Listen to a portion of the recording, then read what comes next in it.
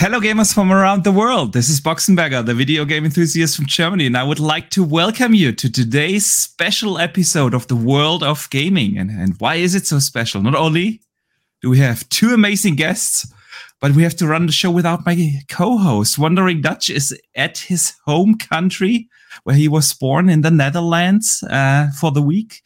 But we had these fine gentlemen here filling in. First of all, let me welcome Gaming Forte. Man, it's been way too long since we've been on a show, so I'm so glad you made it. How are you doing, sir? I'm doing great, man. Just working a lot. Lightfall just released for Destiny because I've been playing that a lot, playing a bunch of other games and stuff. Actually, funny enough, I just bought a brand new flight stick for Flight Sim, so I've really been diving into that because I'm a huge aviation nerd.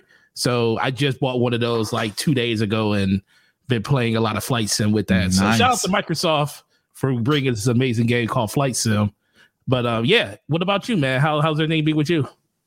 Oh, it's been great. Actually, I had a fantastic week at work. We had our yearly reports from management, and I got some praise. It's it's always good. So I feel good, energized this week, and so I'm looking forward to having the show. Been playing some games, of course. Played a lot of H4 again this week, surprisingly. Close to the 600-hour mark now. But season 4 is fantastic, man. And I love it. I'm this close to I'm playing online ranked matches, and I'm this close to rank for the first time to Platinum 2 tier. So, touching into the regions where the esports players play. So, it's exciting. It's exciting. But let me also welcome Mav, man. How are you doing today? Doing pretty good, man. We're about to get hit by some storms later today, so some pretty significant ones. So we're going to be keeping an eye on that. Maybe go hiding in the closet here and there. I hope it doesn't affect our show tonight, but we'll see what happens. Is that snow? Is it snow? No, it's not snow. It's starting to get in this area. When we get into springtime, which we're on that cusp right now, we get insanely severe weather. So tornadoes, possibly large hail, high winds, the typical stuff. Can you imagine living in a state or a country that doesn't know what snow is and doesn't know how to adapt to snow? Like, Matt, do they shut down the whole state when it snows there? It doesn't snow here. We get ice. Okay, so, same thing. Ice. So yes, because we don't have salt, we have sand, right? So they just cover the roads with play sand, pretty much is what it feels like. And it's like, yay, let's just slide around a little bit more. It doesn't help anything. So, especially on the neighborhood roads and stuff like that, like the main roads do better because the more cars that drive on it, it helps. But in the neighborhood roads, we got one about a month ago, and literally I couldn't even walk on the grass because it was that much compacted ice. It wasn't depressing when you walked on it. It just slid. So you couldn't hardly even walk to the car. So the whole state became and we don't have car tools to break the ice or Windows stuff, so it's just let's just go sit in the car and wait for an hour for this thing to melt off of my windshield, pretty much. It's not fun when it happens, but it is what you remind me a lot of my roommate I had when I was in my early 20s. I lived in a shared apartment, and I had a roommate who came from Mexico. He was like an exchange student. Yeah, he went to the local university, and in his first winter, he saw for the very first time in his life snow. And he was like, ooh, snow. And he didn't even have gloves and nothing. He was absolutely not prepared for those temperatures. It was awesome. Yeah, did y'all see there was some snow in Disneyland or something like that? I did. That is crazy, dude. That I've never seen. Hey, man. Well, look, Magic Kingdom, man. Everything, magical stuff happens there. Wonder if it was in the Frozen area, oh, Lord. Frozen. All right, Mav, what have you been playing? Oh, I've been playing this and that at Age 2 on console. amazing implementation for RTS controls. Definitely. All you people that said it couldn't be done, I'm laughing at you now because it is absolutely impeccable. Age 2 on Series X and S is a great experience. So I've been playing that. Still Warzone off and on with Kate. That's one of her favorite things to play. And I'm looking forward to trying some more long. I have to play a little bit of Atomic Heart. That's really cool so far. I played a little bit of it, maybe like 2 hours. But besides that, just this and that, man. Been pretty busy, so I haven't had as much time to get fully invested like I do sometimes. But the other one I keep going back to, I cannot pull away from, is Midnight Suns. I have not tried that yet. It's so good, dude. My favorite 2 games right now are Age 2 on console and Midnight Suns, point blank period. Sweet. I mean, I can't blame you about H2. I played it on the console. I fully agree on the controller implementation. It is fantastic. Really, the little things I was worried about, like, okay, are they gonna manage grouping? How will they provide like a chance to chain commands of your workers together? How will they transfer that to console? And it did a wonderful job. It's simply me being addicted to H4 that much and having played almost 600 hours in H4. I gotta tell you, man, H2 simply feels outdated. Yeah, well, that's fair enough. Of course. And later this year, we're gonna get Age 4 on console too. Yeah. So the most exciting thing for me is like Age 2 being as good as it is right now. Yeah. It gives me so much hope for Age 4, right? Absolutely. Because they nailed it with those controls, and they can take everything they learned with doing that game and put it in the other. There's some differences, obviously. Yeah. But we've been playing 4-player co-op against the AI, like 4-player skirmishes versus 4-player AI, with like Pong and Jasper and Psychonauts, a bunch of family over there and fun speculation. But the amount of units and the chaos you can have in Age 2 when doing 4v4, it's amazing, dude. Absolutely. It is. I recently played H4 online with Dutch. Nice. We also started playing against the AI, but then we went against other players in a team. It was so much fun, man. So much fun. Let me briefly shout out Drawn TJ, who sends in the first super chat of the day. He says, hey guys, hi Mev, hi Forte, hi Boxenberger. Sony screwed up. Yeah, we're going to talk about that a little later in the show. The EU basically, gave them, not the EU, pardon me, the FTC basically said, hey guys, you guys have to present your exclusive roadmap, and it's gonna be an interesting discussion. We're gonna have that later, a little bit later. I first want to start with something I got excited about. I don't know about you guys, but when I heard that Math is on here,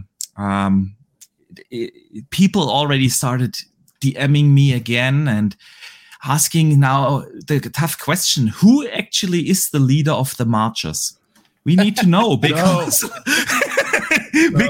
last week we had Pong on, and Pong denied this title and said it's actually Mav. So Mav, who is it? No, see, Pong is just trying to like back down from being embarrassed about it if it doesn't happen.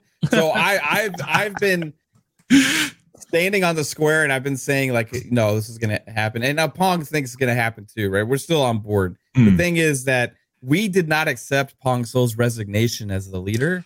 Okay. So he is still, until we say otherwise, the leader of the marchers, because, we got to have a face, and he's on so many podcasts, right, that Pong Soul has to be designated as leader. And I think that it was originally Rand that designated him the leader of the marchers cabal, right? Yeah. Shout out to Steel Rain, I would think, is one of the first ones to put out that date back like 8 or 9 months before it was even a big conversation. He put that date out, and we always kind of speculated, well, when could it be? That date looked like a good day, and we're still on. We're still holding strong, man. I know that all the insiders said hey, the imminent announcement for the deep dive, and we're like, yes, this is going to be our time. The marchers are going to rise and laugh in everybody's faces, right? However, this is it's been a little bit of a setback this week. Mind you, though, our determination has not wavered. We're still confident because guess what? They're still next week. And if they announce the deep dive next week, it would still lead us with enough time for the deep dive to actually happen on the 15th, which is when a lot of the insiders said it was probably going to happen anyway, which would still give us a good 2 weeks lead up before launch. So let's go. Forte, where do you stand on this? You part of the marchers? Listen, he is now. Man, we converted him on Friday. They converted me the other day. I was sitting there like, okay, this all kind of makes sense. I was like, there's a lot. I mean, it's not illogical. I mean, as much as people sit there and they think about it, it's like, there's no way that they're going to do this with no build up for one of the biggest IPs one of the very first new IPs that Bethesda has kind of released outside of Redfall that's getting ready to come up. Yeah. And I was thinking like, dang, but then when you start thinking about the numbers, like if they want to, this is all predicated if you want to hold them to the whole 12-month theory. Everything that was shown last year is going to be here before June of this year. Yeah. And when you start thinking about the months that are left, there's not really that much time. You know, March is wide open for them. I think a lot of people that are kind of against it are thinking like, there's no way they're going to release Starfield before Redfall because Redfall was always the game that was always thought to come out first. But who really knows? And I think a lot of people. I believe that. I do. I always said that. I'm not March. I don't know about March, but I said before Redfall. Right. Yeah, that's where I was at, like before Redfall. But I will say this though, the biggest thing for me, it ultimately comes down to when you think about what happened at their last showcase, I think a lot of people are like really holding on hope to the fact that there's a good chance that they could announce something. I don't know if it'll be Starfield. A lot of people are hoping that's what it is. But that whole Hi-Fi Rush situation, I think everybody's hoping like Microsoft could do that again. And they're going to do it with their biggest IP of this year. And I'm like, so only reason I'm converted to it is because I'm really hoping that they don't delay Starfield out of the first half of this year. Because the only way that because I don't think it's going to come in June. It's either going to come in March, like Mav said, and like the rest of the marchers said, or we're going to see something in like September for that game. And that's and unfortunately, it sucks either way. Either it's going to be really no marketing for it, and they're just going to push it out, which is great, but not as a business smart strategy. As it should be. Yeah. Right. Not a smart business strategy, or they're going to delay the game and we're going to get it later on in the year, which, sucks, but it's coming though. That's all that really matters. I mean, I'm always happy when they take the time they need to actually bring it out in that presentable stage. And like you said, it's a big release. I dare say it's probably at least in the top 3 of their biggest releases ever. If you think about what a Starfield is, this is really like the hype level of a Halo 3 kind of release. It's the makers of Skyrim, their first new IP in 25 years. Used to be like this brand that is known across all platforms. Yeah, it's almost still coming out on many platforms, PC, cloud, and of course console. But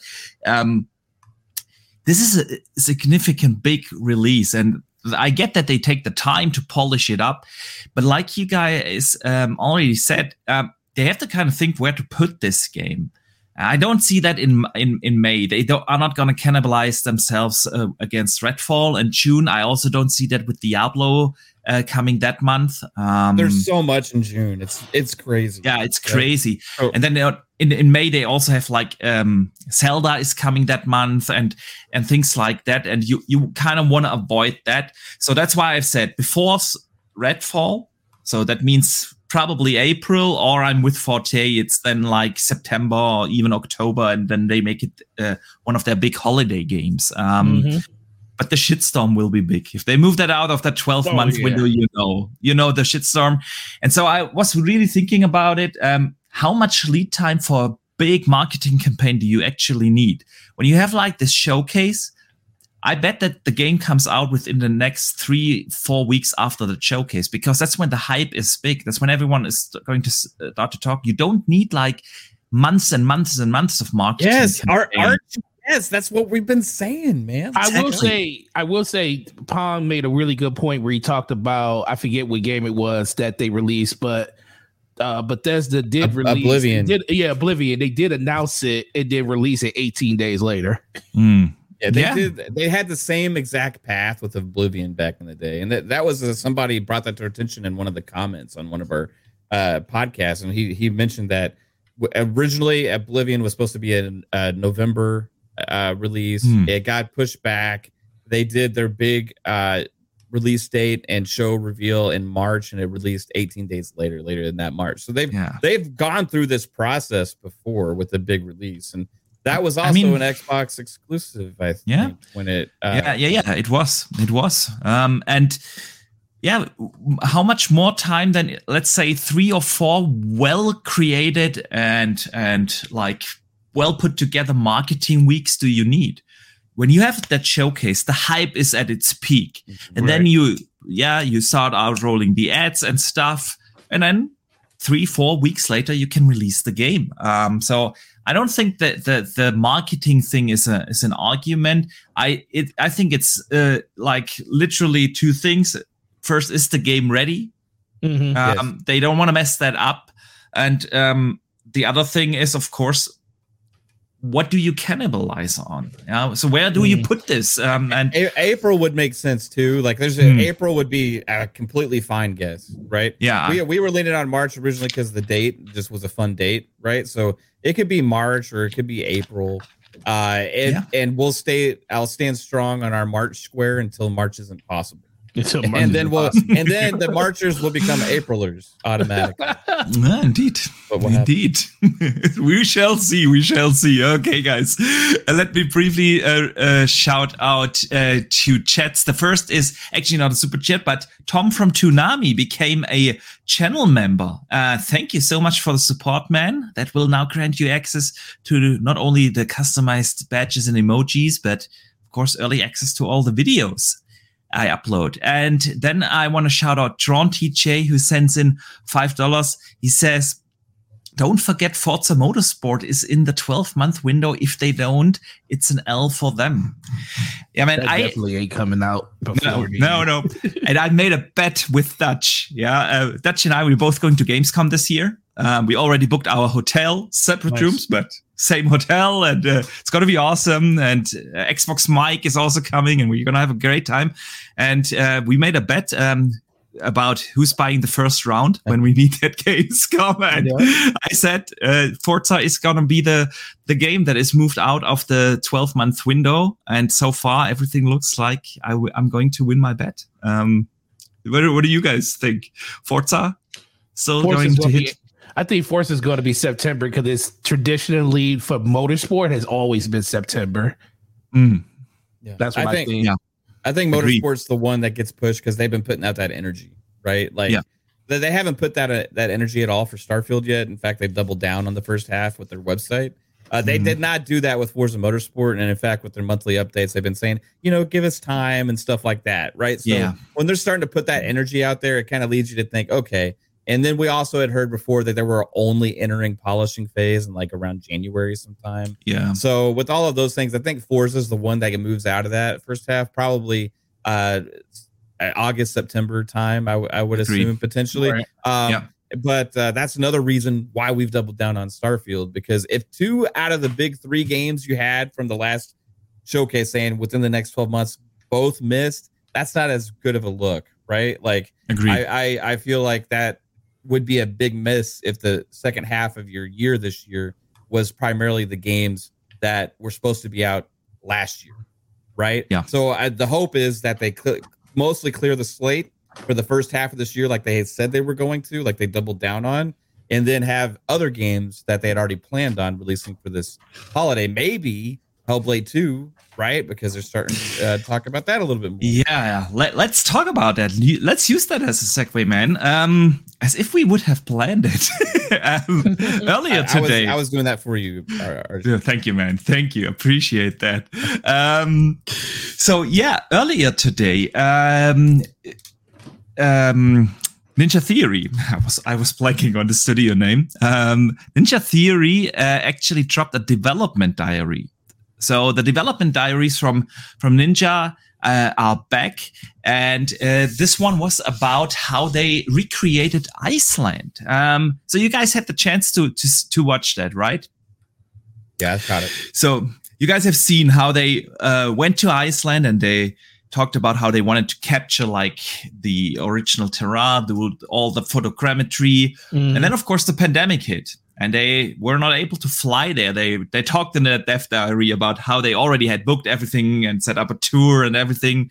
And then they actually hired a photographer from Iceland. And he was like having a drone mapping like the parts of the island. Then he also did like a lot of photographs and stuff for the asset generation.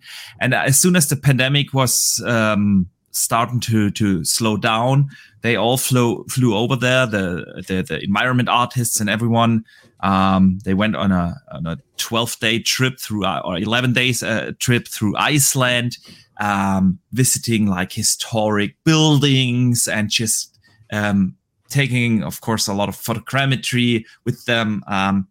So, guys, they also described a lot, and it got me excited, that they want to reach a level of realism in that game that has not been seen before, and that this is what they hope will bring the immersion, that you have the actual feeling, you play like a realistic game, a realistic and set in a realistic environment. They want the environment not to look like they imagine, but how it actually looks.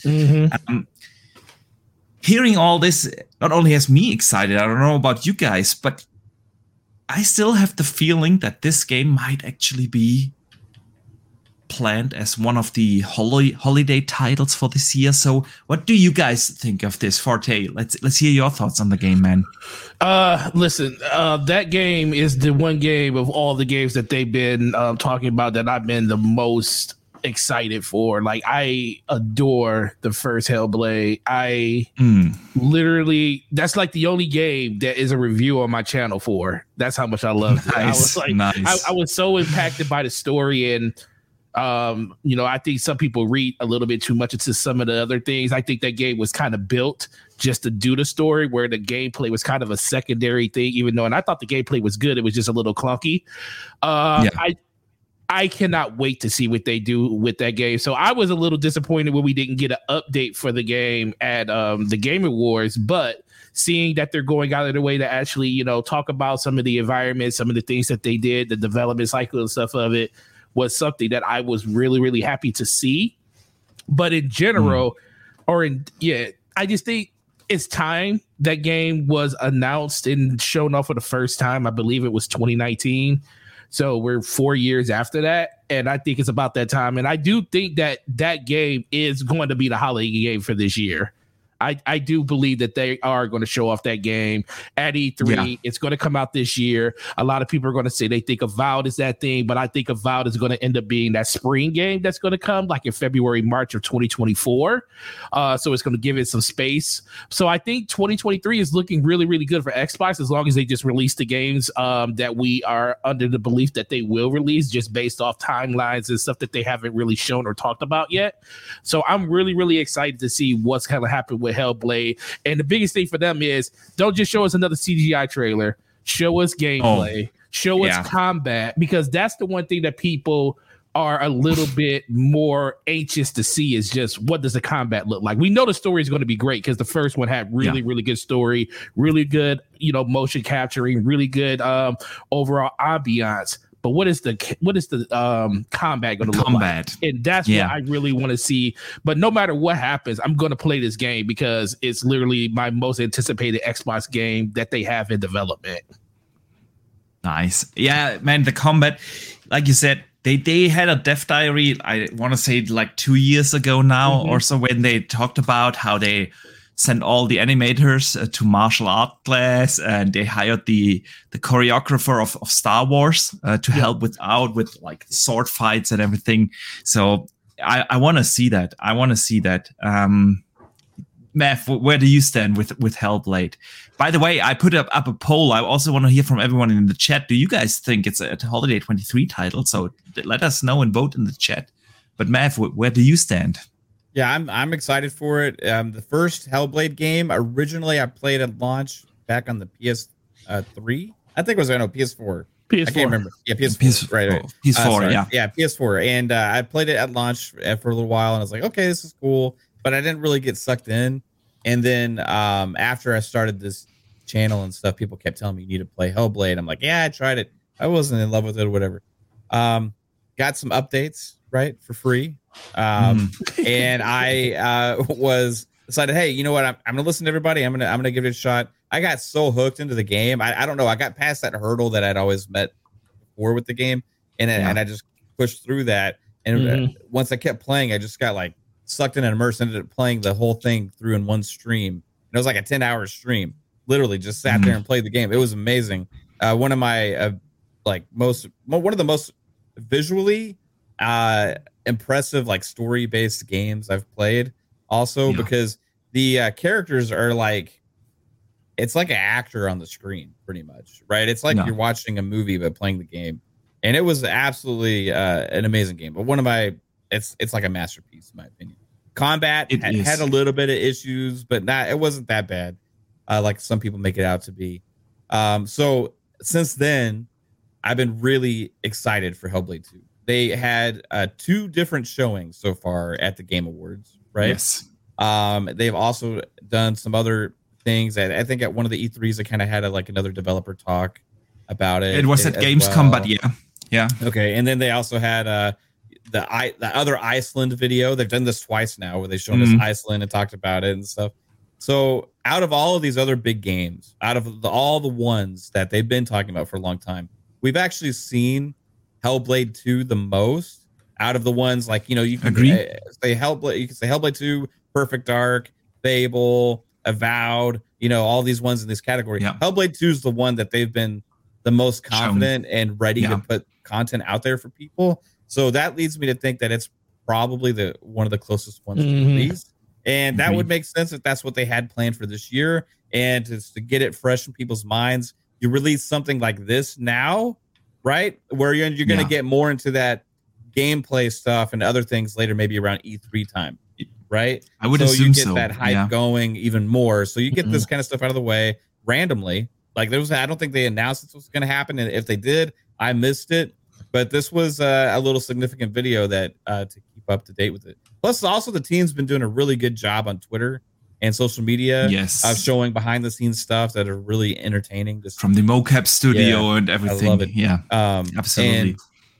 And, I do think this game could have potentially even hit before if it wasn't for the pandemic and everything. Because you really see in this video also how much of a setback that was for them. I mean, they talked about they had everything planned. They had all their flights planned. They had everything scheduled. And all of a sudden they were grounded. Right. So they actually had to figure out a different way of getting everything together to finish making this game.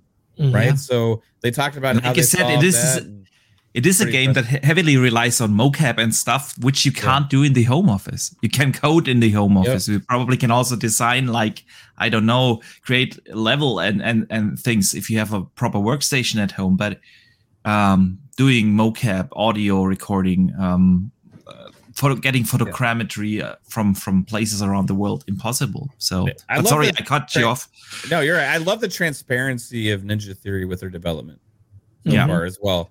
Because we see a lot of tweets like from other studios like In Exile and stuff like that, but they're a lot of these haven't announced their games yet, but we've seen like a lack of stuff from Perfect Dark in the industry.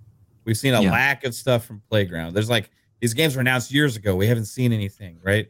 The Hellblade 2's they're consistently putting out stuff to keep it people's minds on the game, control the narrative of it, and let people know, hey, this is development's going well. This is where everything's at, and it leads to confidence with the game, right? So they're doing a good job.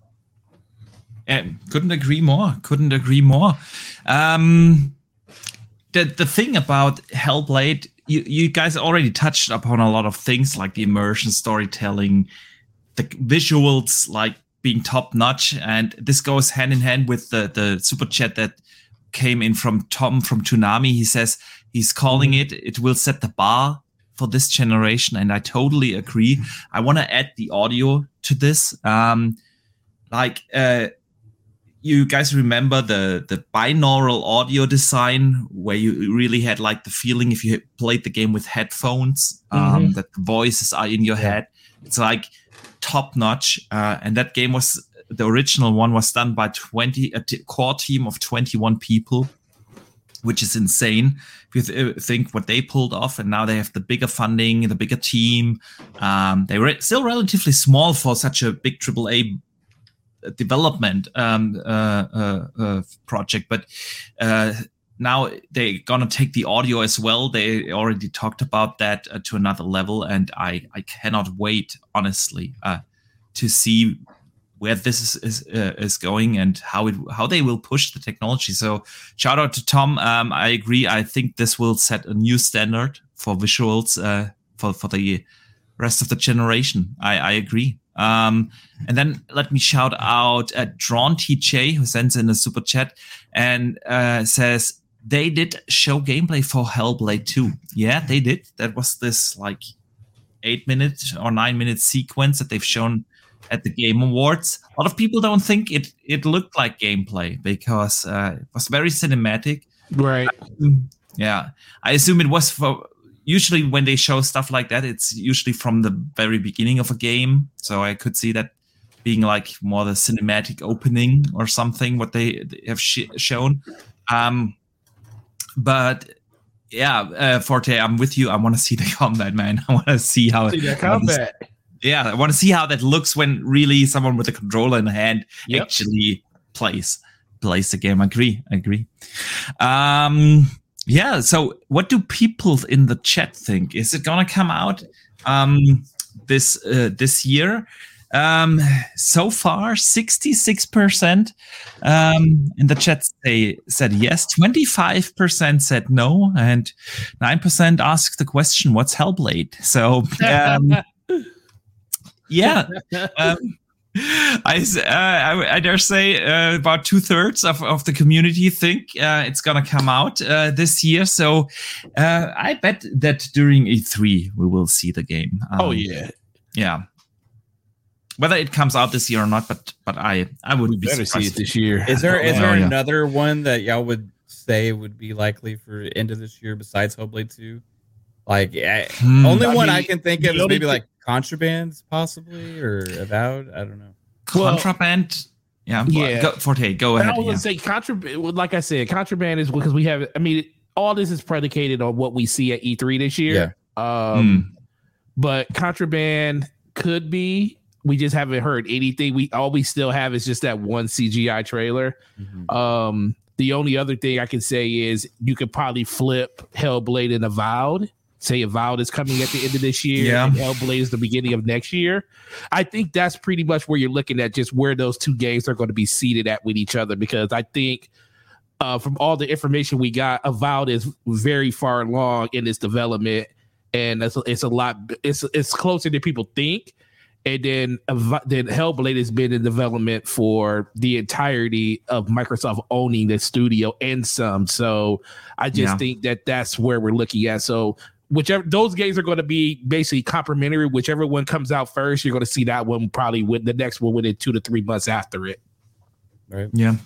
I agree. Can I ask Forte a question real quick? Just about something because I don't know if this came out after you were on our show on Friday. Yeah, right? But what's up? There was stuff that came out online about a potential Xbox game getting a pending like release on the GameStop like release thing. I don't know if you can even speak on this stuff, right?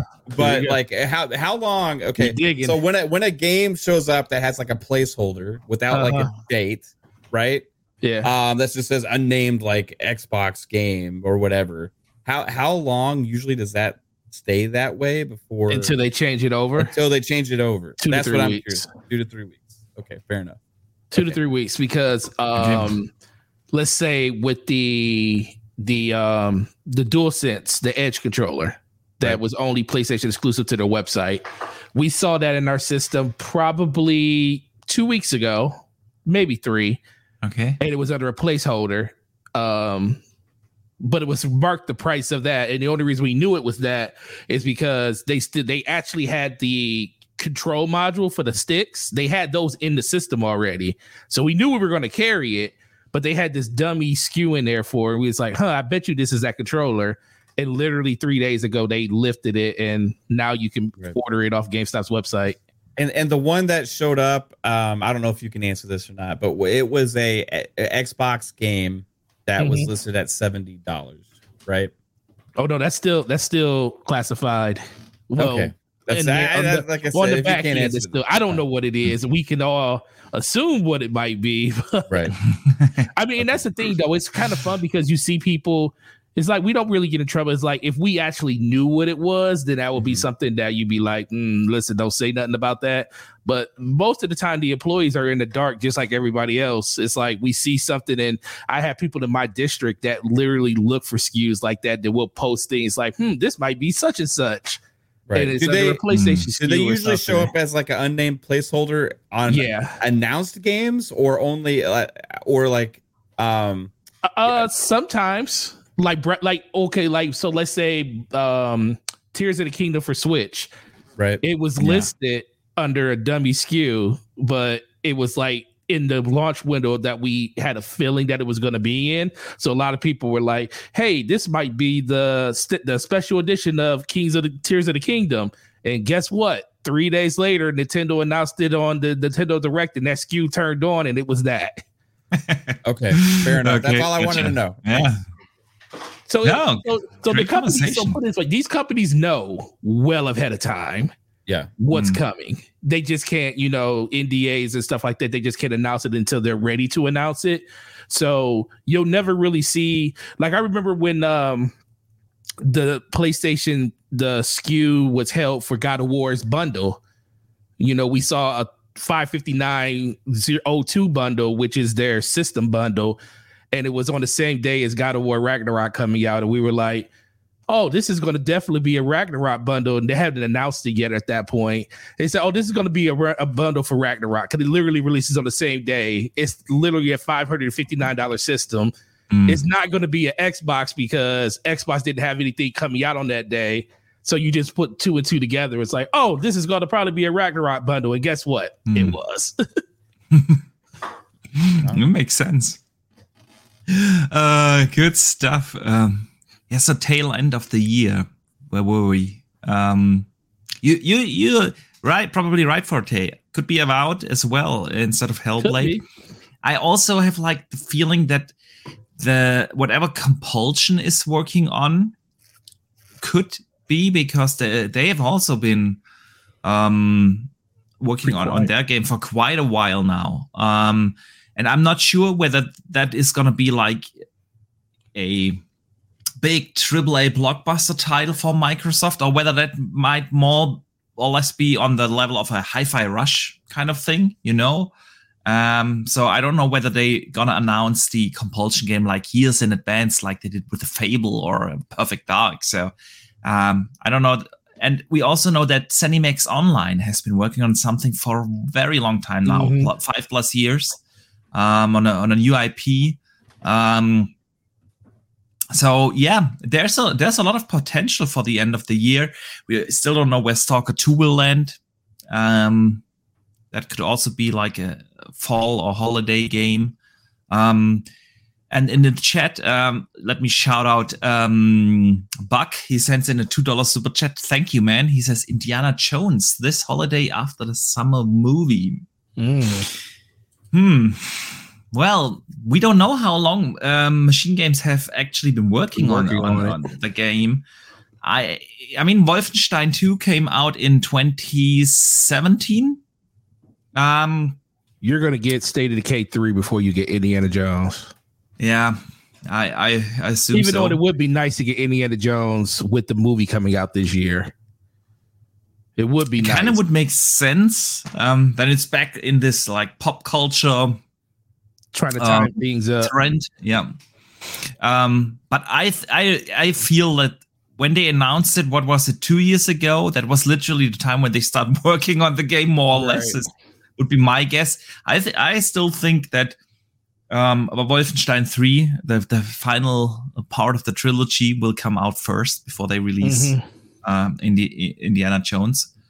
But that could be, again, it's been 5-6 years now. So who knows?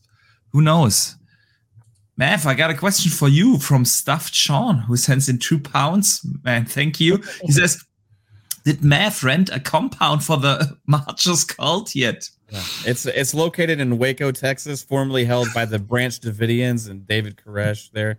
So we just ready to move in. It's been we got to fix it up a little bit. I will tell you this though, if the game actually releases in March, we're gonna have a celebration. Absolutely. Because for some reason, I don't know what it is about this, but the speculation of March has actually made some people angry. Okay. I don't know why that's happened, but there's been like attacks, right?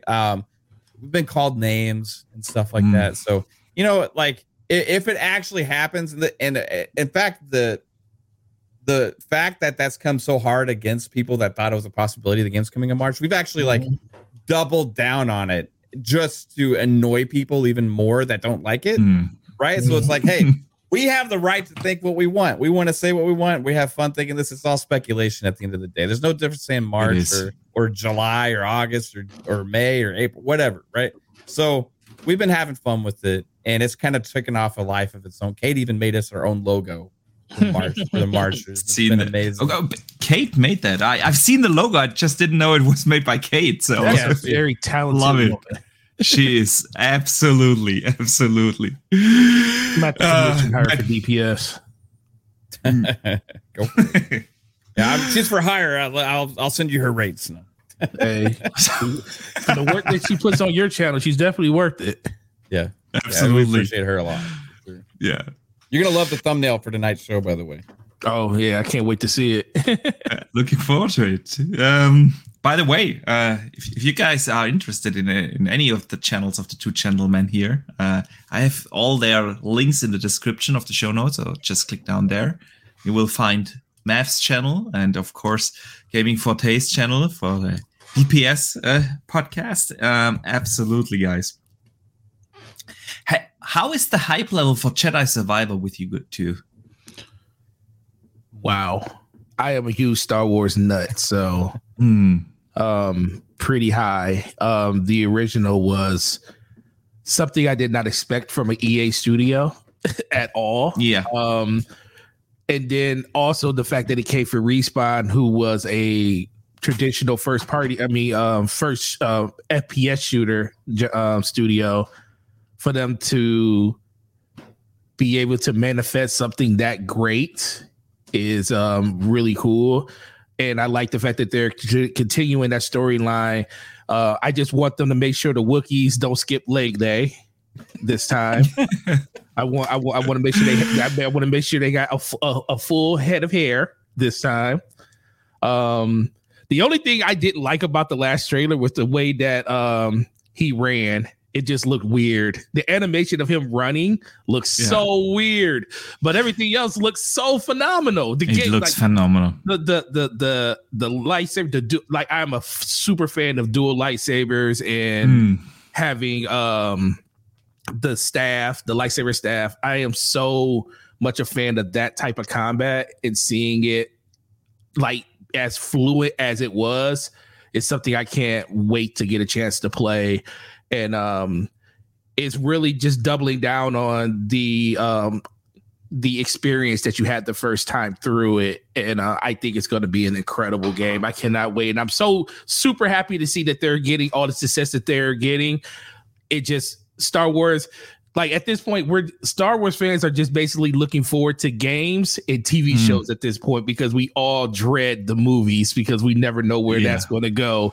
So getting an experience like this is something that I'm definitely looking forward to. So my excitement level is pretty high, and I'm glad that it's coming early in the year versus later in the year. 29th of April, and so before you know it. Yeah, absolutely. So the news of the week probably has you. I don't know, Mav, where do you land? Down? On Jedi Survivor? Yeah. I liked the first game. It wasn't like one of my favorite games because I'm not a huge Souls style game fan, right? So that kind of was in that genre, right?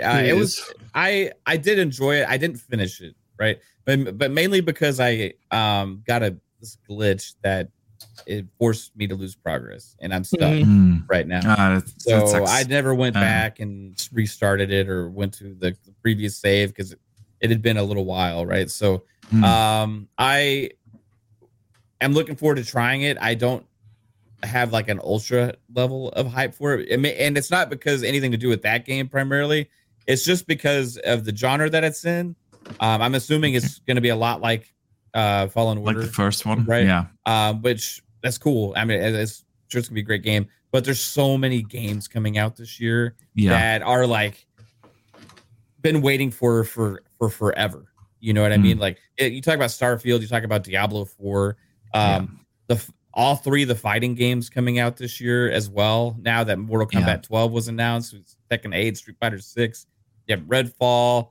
Spider-Man is coming. There's probably about like 8 or 9, maybe even 10 games that I have probably like higher than that one. So it's all predicated on time, right? It's just will I have time to justify spending $70 on something that I don't know if I'm going to play that much of, right? So it just depends. Fair enough. We can't play them all, and not every game is for every gamer. I always say that, but there was some news this week that there was a big interview with the studio with the game director Stig Asmussen, and he had to say that a third game in the series is probably coming, and it's most likely going to be made in the Unreal Engine 5.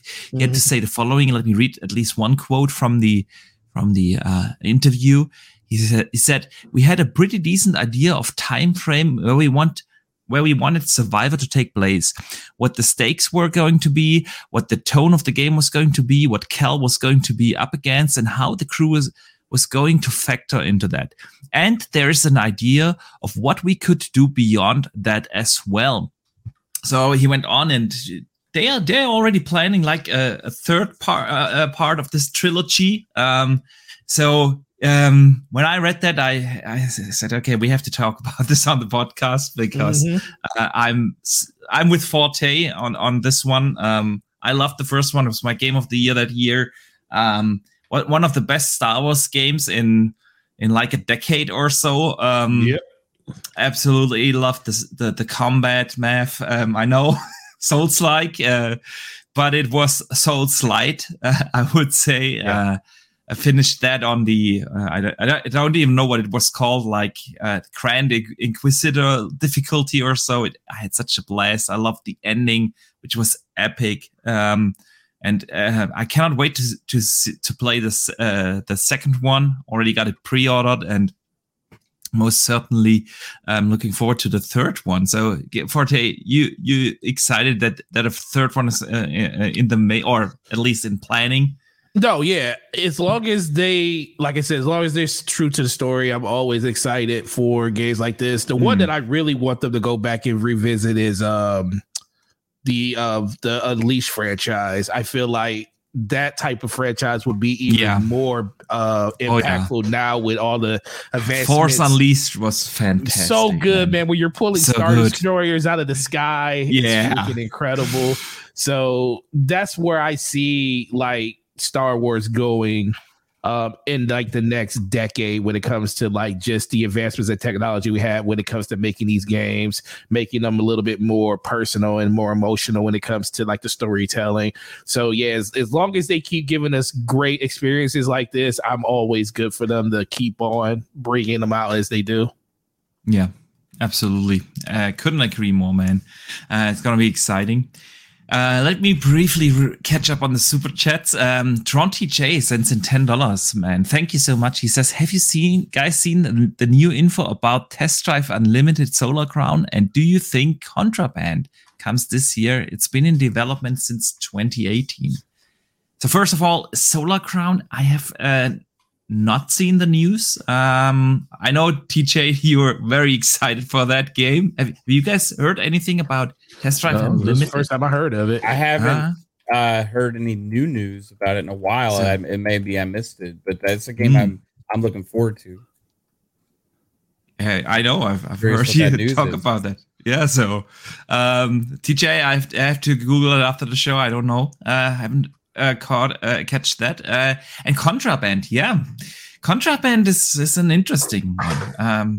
Avalanche, when they announced that 2 years ago, they said they are already working 3 years on that game. Mm-hmm. So that makes 5 years this year.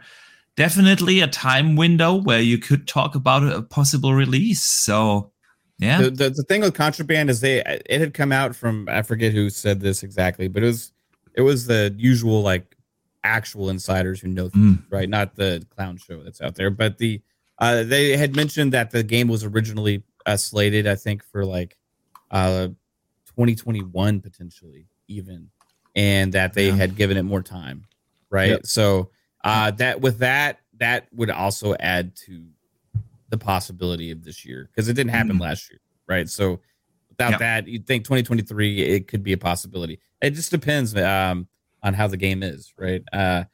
This is not the same Avalanche that made Hogwarts Legacy, right? Mm-hmm. This is a different Avalanche, just so people don't get confused. But this Avalanche has made great games before, Mad Max and Just Cause. Just Cause games. Some of them better than others, right? But I think this being like a Microsoft exclusive game, one that's gonna be in Game Pass and all that kind of stuff. I feel like they're really going to put in that extra time just to make sure it's right? Other than some maybe releasing like Just Cause 4 in the state that it was in, you know? So maybe that's why they've been taking the extra time to make sure that everything is polished. This is also prominently multiplayer game, right? Co-op experience. Yeah, it's 4-player co-op. And it seems like most games like that have been the ones that have been pushed back the most. Maybe get all their systems right, and I don't know. I don't think Avalanche is really known for that, right? So I've taken thinking about was there an Avalanche game that had like co-op or multiplayer elements? I think there's some in maybe some of the Just Cause games. Is there some co-op in there? I'm not sure. Multiplayer, I don't know. I don't remember. I only played single players. So yeah, me too. So Rage 2. Not sure. Reaper says Rage 2. Rage 2. That was one they made. Also with id. But yeah, I don't know all the multiplayer games that they made in the past. So I'm kind of curious about that. Yeah, indeed. So yeah, let's hope we at least see it this year. What else was announced this week? Elden Ring is going to get an expansion. I don't know where do you guys stand on Elden Ring? I know a lot of people said it's their game of the year. I'm Shadow of the Earth Tree. You know how I feel about Souls games. I just told you, so you know. Yeah. I've just never. And that's the thing. I own that game. And I've never got like I did the starting area of it, but I never went back to it because just other stuff came out. I'm like, I'll play a Souls game like Star Wars because I like sci-fi like that. But when it comes to like the medieval type guy, fantasy, like that, that's the ones that I'm like, okay, it's cool. I can understand why people love it. Like I love Sekiro I love that one because I like feudal Japan, medieval like Japan and stuff. But when it comes to like swords and knights and stuff like that, I'm like, that's why I didn't really get into Dark Souls. It's just more of the aesthetic for me. But being a person that worked at retail and saw the phenomena that was Elden Ring, man, it was kind of hard to like not want to at least jump in there. So one day I will jump in there because it is the most approachable Souls game of all of them. But I do know one person that is super excited for this DLC, and that's my co-host Slumbo Backslap. That man is Slumbo's gonna eat this. That like, man, all day, that man took a complete 180 on all Souls games when Elden Ring came out, and like he literally played nothing but Elden Ring for like the first 6 months of last year. I think I joined one of his streams when he was playing Elden Ring. Like this is probably like 2 weeks after launch.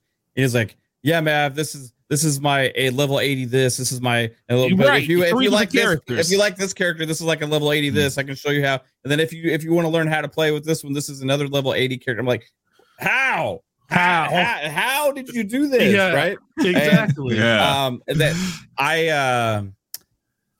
I liked Elden Ring in the open world area. I like the open world aspects of Elden Ring. Yes. But when I get into the castles, then it becomes a traditional Souls game, and I hate it. Yeah. So that I turn it off at that point. I start beating my head against that wall and all that. I'm like, no. I get that. I way back in the days before I was a father, I loved to play the Souls games. Right. And then I dropped out of them because I lost the patience. I didn't have the time, and patience to get to play Souls games. So Elden Ring was like the first Souls-like game since Dark Souls 2, I want to say, that I played. And I really liked it. I'm not saying... we have had this on the show many times, a discussion. There are many things I really enjoyed about Elden Ring. I finished it after, I think, 85 hours or so. But it also wasn't a masterpiece like everyone made it out to be. Right. After half of the game, it became very repetitive. Like every dungeon was copy-paste. You fought the same bosses over and over again. They didn't even think to reskin them. They literally put in the same bosses, and yeah, they did. So I enjoyed it. Otherwise, I wouldn't have put in 85 hours, obviously. But I also don't think it was such a masterpiece. So for me, the DLC, I'm looking forward to it. I hope it comes out at a good time because, yeah, man, this year is so stacked like, with games. This year, it seems like Hogwarts Legacy is like last year's Elden Ring. You know what I mean? Yeah. Like with the phenomenon. Both launched around the same time, right? And both just like became enormous, massive hits. I was curious how the retail was at the environment around Hogwarts. Is it like reminiscent of Elden Ring? We just got restocked on it. Literally, I want to say, Friday last week? Yeah. Like the first major restock on it since it's been out. That game. Now we did see the news that Hogwarts sold 12 million. Yeah. Which is actually faster than Elden Ring did at that time. But I will always say Elden Ring was a little bit more impressive due to the fact that Elden Ring was based on gamers. Like it was a gamer-centric reason that game sold as good as it was, except it's, versus Hogwarts, you got people that don't even play games like that are buying it because they just love the Harry Potter or they love the Hogwarts experience and they want to see what that looks like in a video game form. So it has a bigger pool to fish from versus Elden Ring. This is the funny thing. I don't know if it's going to hit 20 million like Elden Ring did. I do think that this game is going to sell well, and I do think it's going to sell well through the whole year. But is it going to pass 20 million? It could. It just depends on the staying power of that game. Like Elden Ring was still... It has staying power 6 months after launch. And it also had the Game of the Year nomination that had at the end of the year, right before Christmas, that propelled it even further. I don't think Hogwarts is going to get that. It may be a part of the Game of the Year conversation at the end of the year, but is it going to be the thing that wins it? That's going to push it over the top to get even more sales? Because traditionally, if you win Game of the Year, you're going to probably tack on another 1 million to 2 million sales over the course of the holiday because people are going to want to know what this game is about that they missed the whole year. So that's where it's going to be real interesting to see what happens. But a lot of people are going to be looking forward to this Elden Ring DLC. Shout out to Slow-Mo. Shout out to the Ash and Luca. They're going to find times to get in there and enjoy that game a lot. I hope it's good. I definitely hope it's good for them. Let me catch up on the super chats, and then we get into one of the main topics of the day. This was already just intro. Drawn TJ sends in $2. He follows up on his previous super chat and says Nikon's website has the info. I think he's referring to the Solar Crown info. So yeah, man, I need to check it out after the show. I can't multitask like that. Read news and host the show. But yeah, thanks, man, for letting us know. So, guys, this week we had a actually great interview with the head of Xbox, Phil Spencer. I assume you guys have seen the interview. So, a couple of interesting things came out. First part, and for everyone who hasn't seen it, I highly recommend. It's 22 minutes long and a lot of great infos, and the interview was very well done. So first of all, Phil talked a little bit about E3 and how the team is now really focused on getting the show together. But they also are going to have, before E3, some smaller announcements on the GoldenEye level. So what do you guys expect that to be? What do we think he means by that? By GoldenEye level? GoldenEye level. How big was GoldenEye in the first place? That's the question we need to really ask. 979 megabytes, I think. When you play a game when it's that size, it's unless it's like a Vampire Survivors, you're probably not going to have an amazing right. But exactly. Besides that, joking about the size of it was, I think, a fairly people got excited for it, right? I never really did because it wasn't like a good like a real remaster or remake. You know what I mean? Yeah. Didn't have multiplayer. Yeah, I mean, there's not a whole lot to get me excited.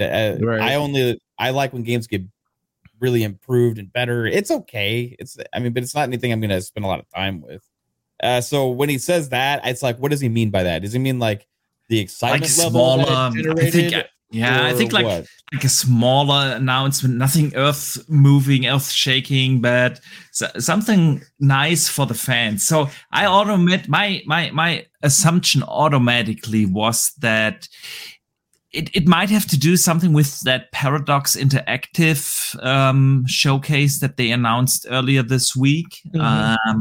So maybe one or two smaller indie games that we haven't heard of yet coming to Game Pass or something like that. I don't think it's something earth-shattering. So that's what he means with GoldenEye level, or that's what I would assume. What do you think, Forte? Wow, man, this is the thing. The only thing I hate that Phil Spencer, he's such a wordsmith.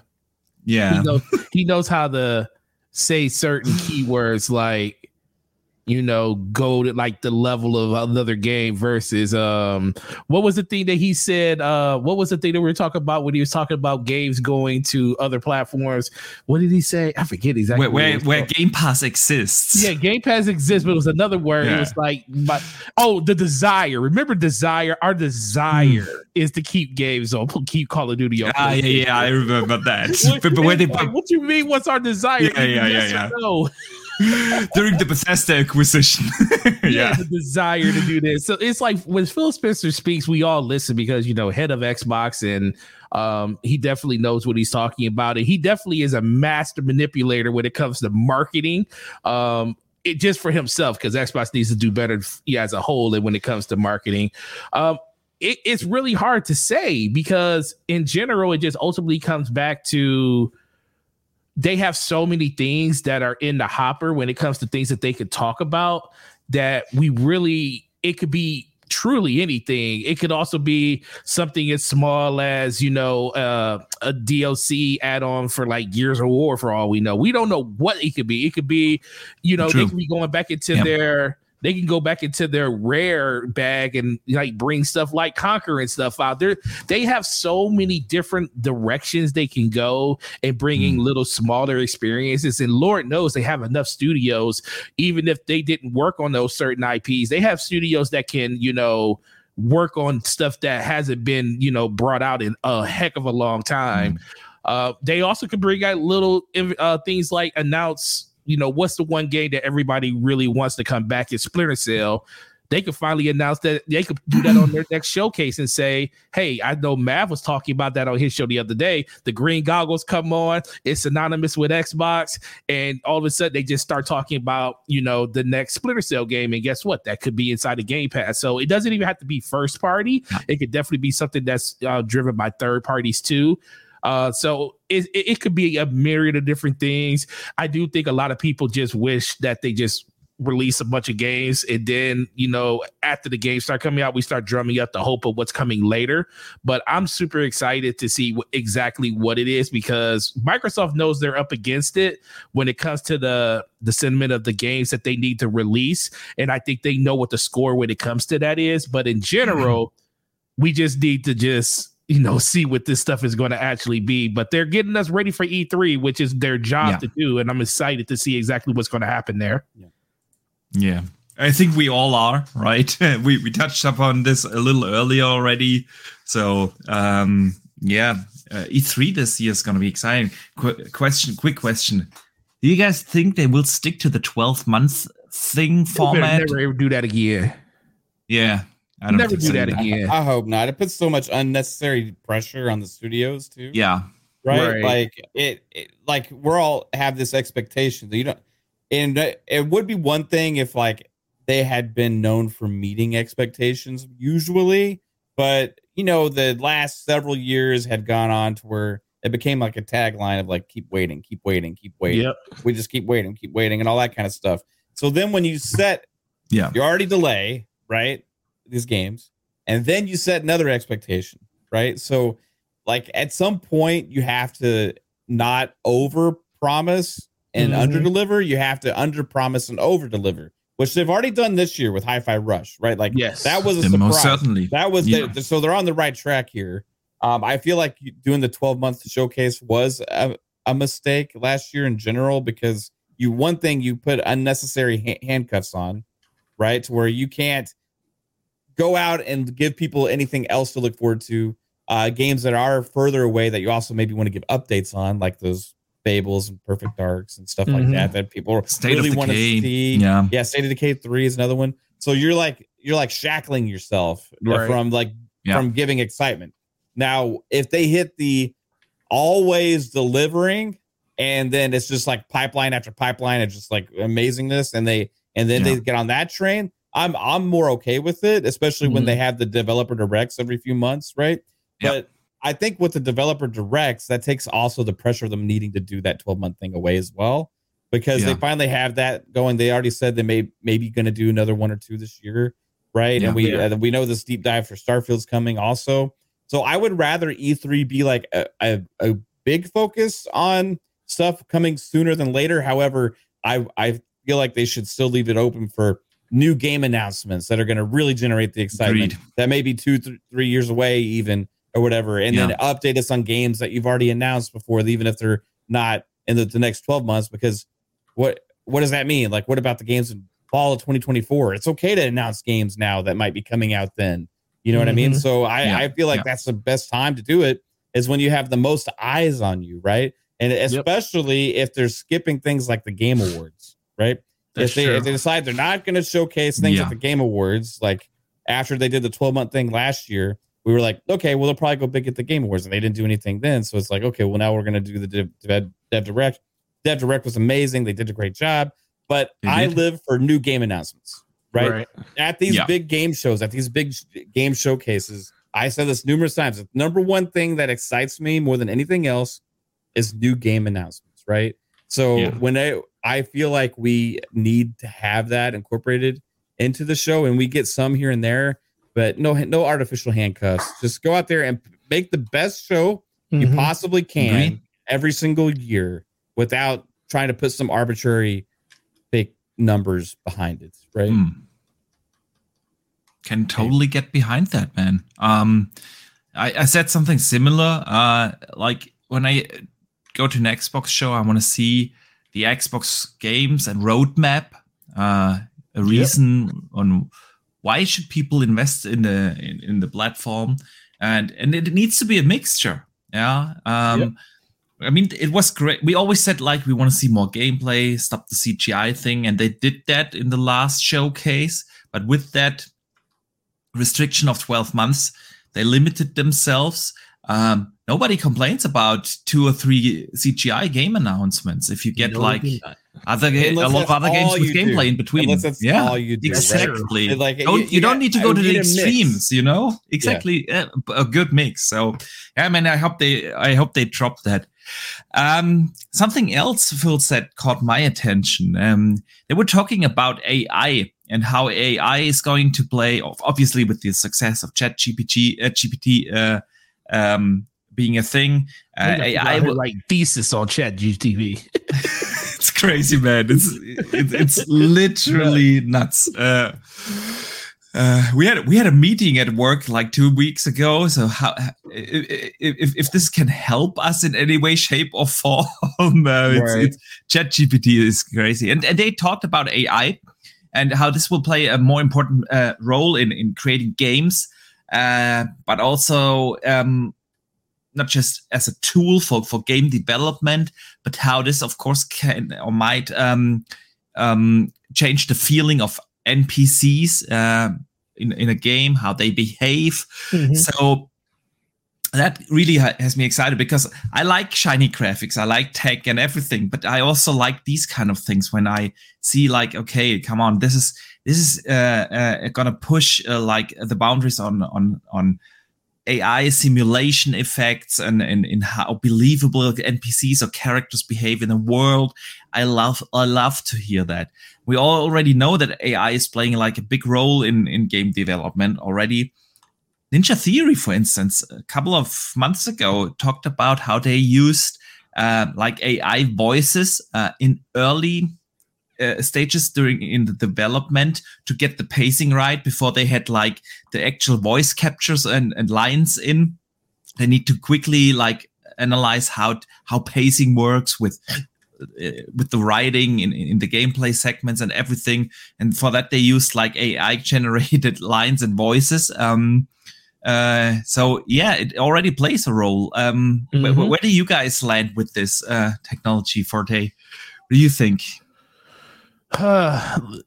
So in 10 years, maybe 15, we will be able to the world of gaming is going to be so different, just having the AI be integrated pretty much into everything that we do. I mean, the fact that I'm still amazed that Microsoft was, I mean, I'm not amazed because Microsoft is like a huge company, but you know, they beat companies like Google and everybody else to stuff like this. And I can see with Microsoft having a foothold in the gaming market like they do, a lot of this stuff being implemented into their games and stuff where you can literally, do you remember when we used to have the snap feature on Xbox and you can be able to, you know, snap anything to the side? Can you imagine just hitting the guide button or holding down the guide button and telling your Xbox that you wanted to do something?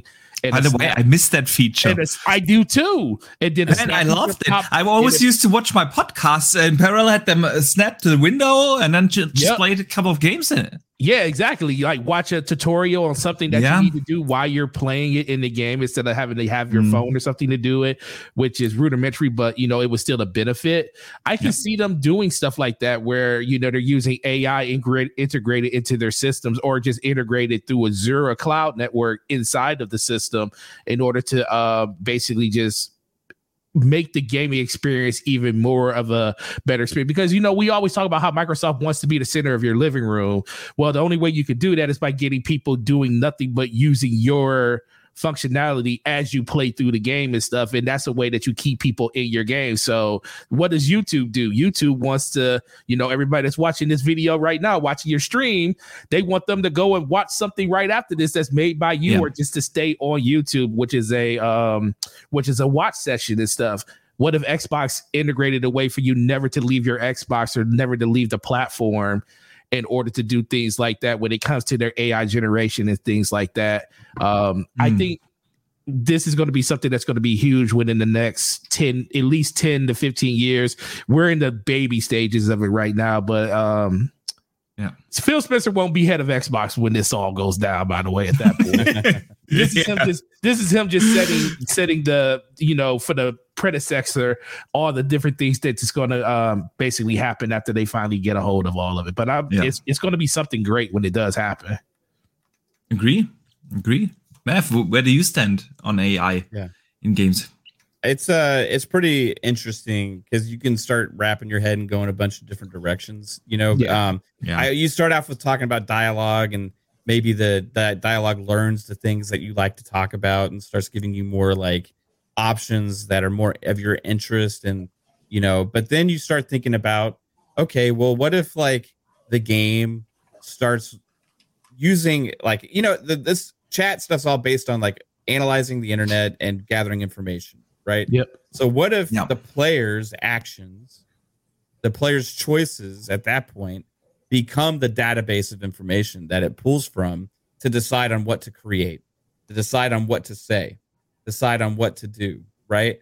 So in that case, you can literally think about a world possibly in the future where you have this basic world that they build, and at some point, things in the places you go are procedurally generated based on the interest of the places you like to visit the most.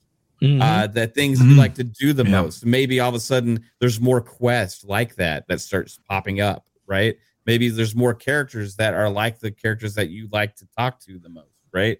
Maybe there's like different things like that. Maybe they realize you like to attack specific types of enemies, or you like to use certain weapons, so they start giving you those more certain loot, right? Or whatever. Like, so you can completely like start.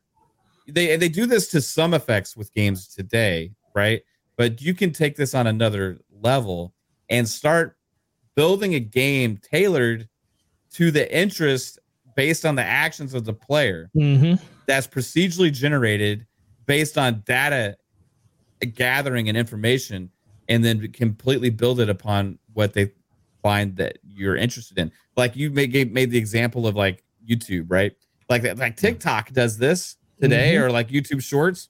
If you spend too much time on like one video, all of a sudden you're going to get like 20 suggestions in a row of that same genre. You can go find yourself going down this path of like, how did I get here? Then all of a sudden you start skipping those ultra fast just to make sure that they don't start. You get off of that algorithm, right?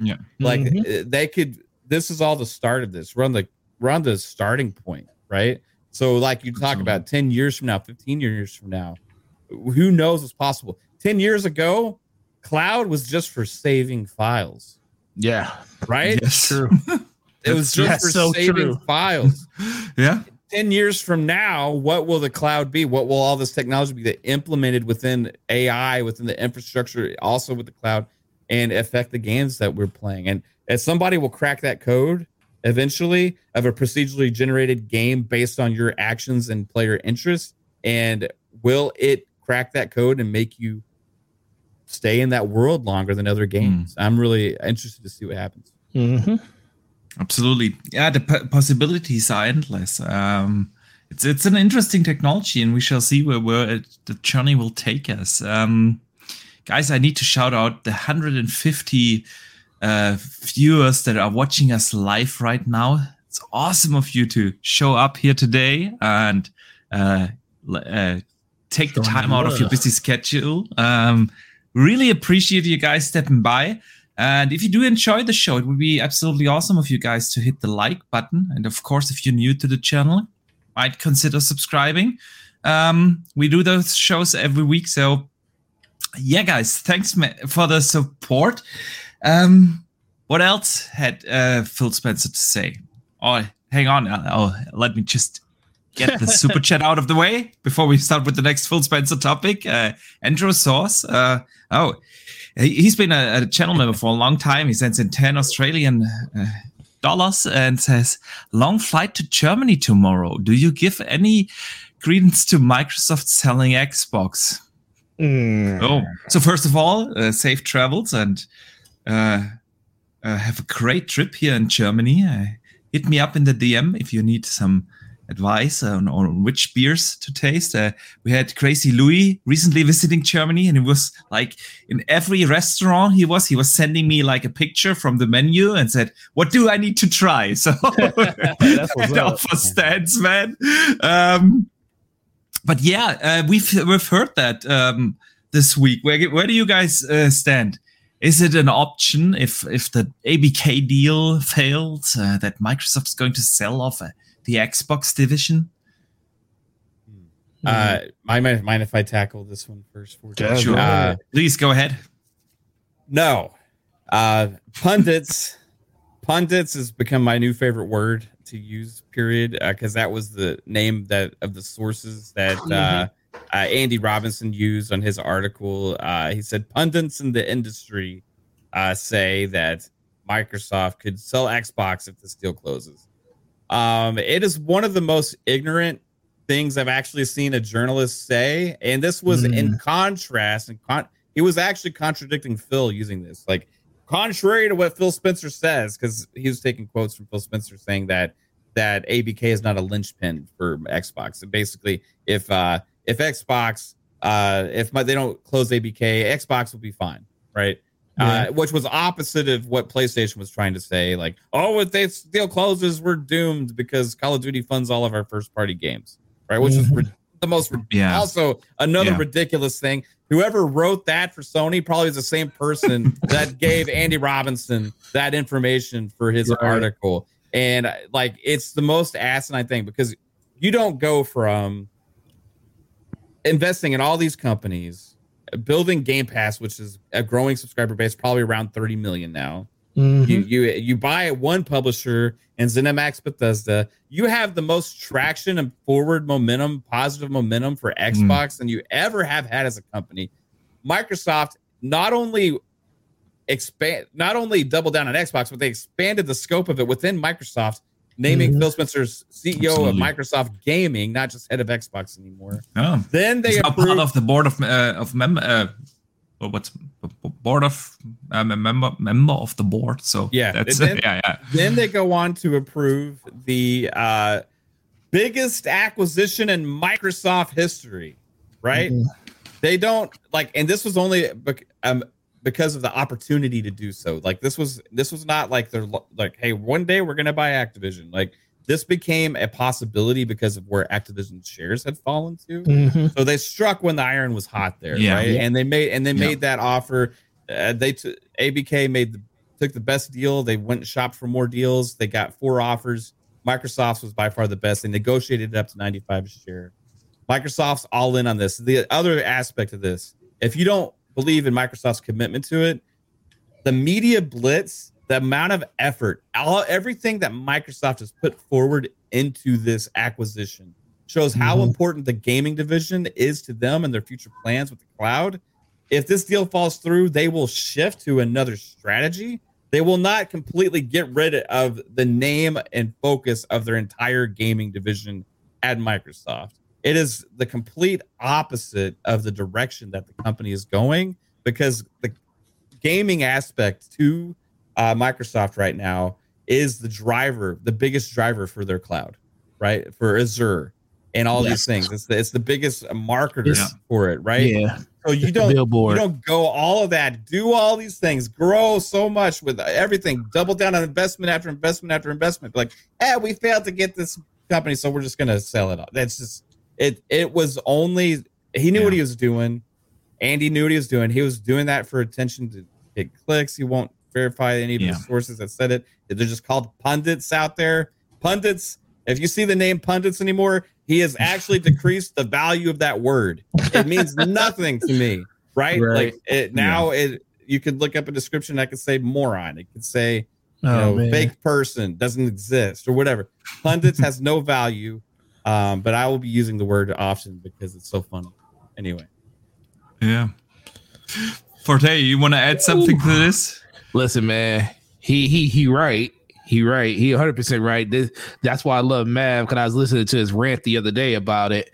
I just think you have a $70 billion acquisition on the table. You just spent well over 10, actually probably well more than 13 million if you include the 7 billion that they spent on Bethesda in literally the last 5 years.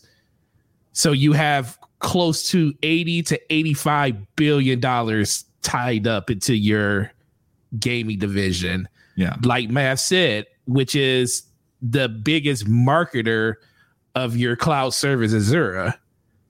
Yeah. So even if Xbox isn't doing what it needs to do profitability wise, like some people say in gaming, it's still bringing in customers from the outside that is influencing all the other divisions on top of it. So this is the thing. This is how Microsoft, and this is part of the reason why Microsoft can do a dollar deal for Game Pass, because they're looking at it like, we lose money here in order to gain more money in these other divisions. Because if we can showcase that we got 30, 40 million people using this service and subscribing to this service, just the sheer number of it and the amount of people that are, interacting with it through Xbox, through PC, through mobile phones and stuff like that, it just makes the overall, package look even more, tantalizing to a lot of other people. So you got to think, we're just a small subsection of the money that Microsoft makes off people. Yes. Like we're so small. They have billion and trillion dollar contracts with governments, with military installations and stuff like that. Like the fact that they show HoloLens, what was that, almost 7-8 years ago?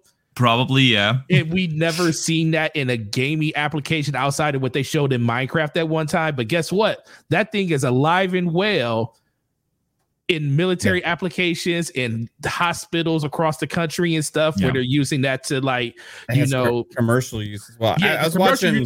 So even though as a gamer that didn't see fruition for us, it still wasn't a loss for Microsoft. Same thing happened with the Kinect. I mean, that was probably the worst thing that happened to Microsoft when it came to gaming, at least because they tried to put their whole business strategy around it. But even with that, it still finds a home in commercial uses outside of gaming. So the gaming division itself is still very, very beneficial to Microsoft. I don't see that actually being cut off, especially with all, like I said, with all the acquisitions they made, all the money they have tied up into it. It's not like it's not like Nokia when they spent $7 billion on that and literally the phone division just died.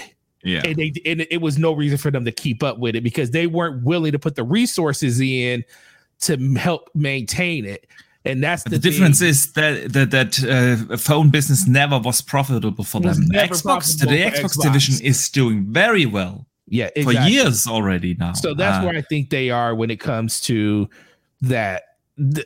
Now, what could happen if there's another CEO that comes in after Satya? Yeah, that's something completely different. Now, we will never say that Microsoft would never pivot because there was a point that they were thinking about doing this. We'd all be kidding ourselves if we didn't think that. Sure. That was coming from the top end. So what happens when Satya is no longer at the head of Microsoft, the CEO, and they get somebody else in there and they start looking at the book saying, hey, Microsoft's this $1 trillion company, this 4% that we're making here, do we really need it? I think that they still do, because I think that will be something that they can still leverage their cloud infrastructure over. But then that's when you have that conversation about, is Microsoft going to stay with Xbox? And even now, the more entrenched it becomes within Microsoft, it becomes harder even for the future to make a move like that. Yeah. And a company like this doesn't think on a short scale. Can I make the money back in the next quarter earning a report? They think long term. Can I grow the business? Can I grow a market? That's what they look at, and that's what this entire acquisition is all about. If it's for them to grow in the mobile market, grow their division, this is what they look at. And the thing about game development is, you have a very, very high investment you have to put in for years and years. And they've been doing that over the last 5 years. And now they are close to getting the return of investment, aka the release of the games. When they bought all these studios in 2018, 19, and then they bought Bethesda, they had to fund those studios. They had to pay the salary and the development and everything for many, many years. And then you get the return of investment all at once, more or less, when the game comes out. So they would be super stupid to sell them off right now, because that's when they have now the chance to actually grow the business, get the return of investment, and then start to grow this entire thing. And that's what the Xbox strategy has been all along. When you look at what they do, it's not just that they try to grow their own Xbox division or gaming division. They try to grow the entire gaming market on a global scale. Now, whether they have been successful with that so far, this is debatable, but there's no argument that is to be made that has not been their strategy. They've tried to create this united ecosystem. They try to get mobile into this ecosystem now. Yeah, I would be super surprised if you don't get like a tier in Candy Crush then when you subscribe to Game Pass. That's how you try to grow the business. Yeah. Free times with Candy Crush with Game Pass. And who would be the buyer? There's not. There's not. It's a good point. They don't exist. Like who exists? That would be the buyer. Tencent. Microsoft wouldn't do that. That's for sure. Right? They wouldn't sell it to Google. That's for sure. Like there's no buyer. Yeah. Good point. Say who it is. Somebody out there that said that. I want to know who the pundits thought would buy Xbox. Right? Like Sony can't afford it. They can't even afford to buy a large publisher. So I thought you were going to say a large Happy Meal or something. A large Happy Meal. They can't even afford a 6-piece Happy Meal. I was just waiting for like a Happy Meal to come out your mouth. They can't even get the Cardi B Offset meal. Oh man. Good stuff. So where were we? Andrew, you totally threw us off the rails with your super chat. Shout out. I love that. Absolutely. Phil Spencer talked about ABK, of course, since we are on the topic anyway, about the entire parity thing and Call of Duty being exclusive. So he reassured everyone what he has been saying for as long as this thing is going on. It's going to be not going to be exclusive. Yeah, he confirms that. They will get parity. He touched on the parity plans. That means same content. When being asked about the graphic features, of course, a Switch version won't be able to run the same graphical features like an Xbox or PlayStation version. So of course that depends, but same content, no exclusive things, nothing what Sony has been doing. He actually said like they did do these things, call them out. So, all of that was not new, if we are honest. We've heard that so many times, but it's a certain fan base and, of course, the regulators that try to still think that they have a hidden agenda with the exclusivity on Call of Duty.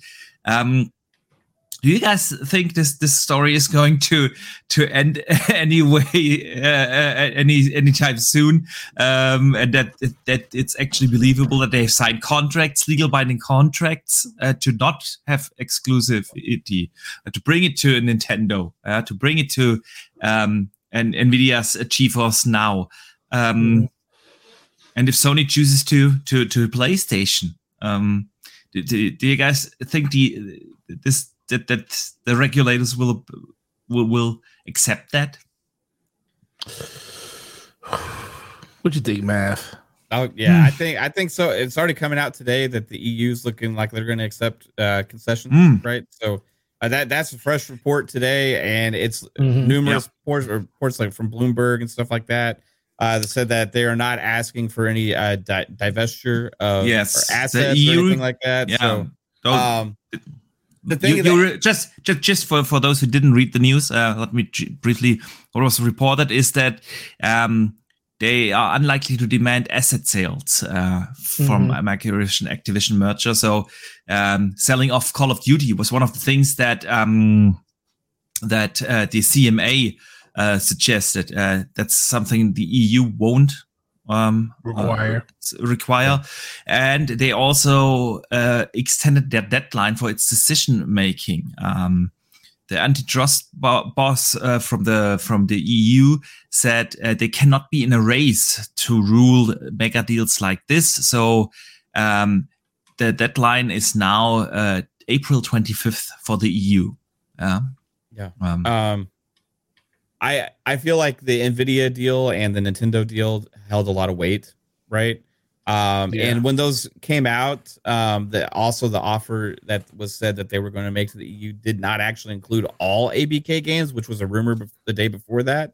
So it only included Call of Duty when they actually supposedly made the offer. So I'm curious about what the future holds with that regards, because I think the CMA is going to be the final kicker there on what all concessions meet, but they're kind of tied hand in hand now with the with the EC and the CMA. The EC just moved their dates back to like their final decisions like one day before the CMA now. So those are gonna there's negotiating back and forth between them all. I feel like, and the CMA is going to be probably the stringiest, but I think the EC approval on this, when they do decide to approve it or whatever they agree to, is going to be used within the CMA as well. And as the CMA asks for like another little thing, right? Or like, hey, we'll do it if this or whatever.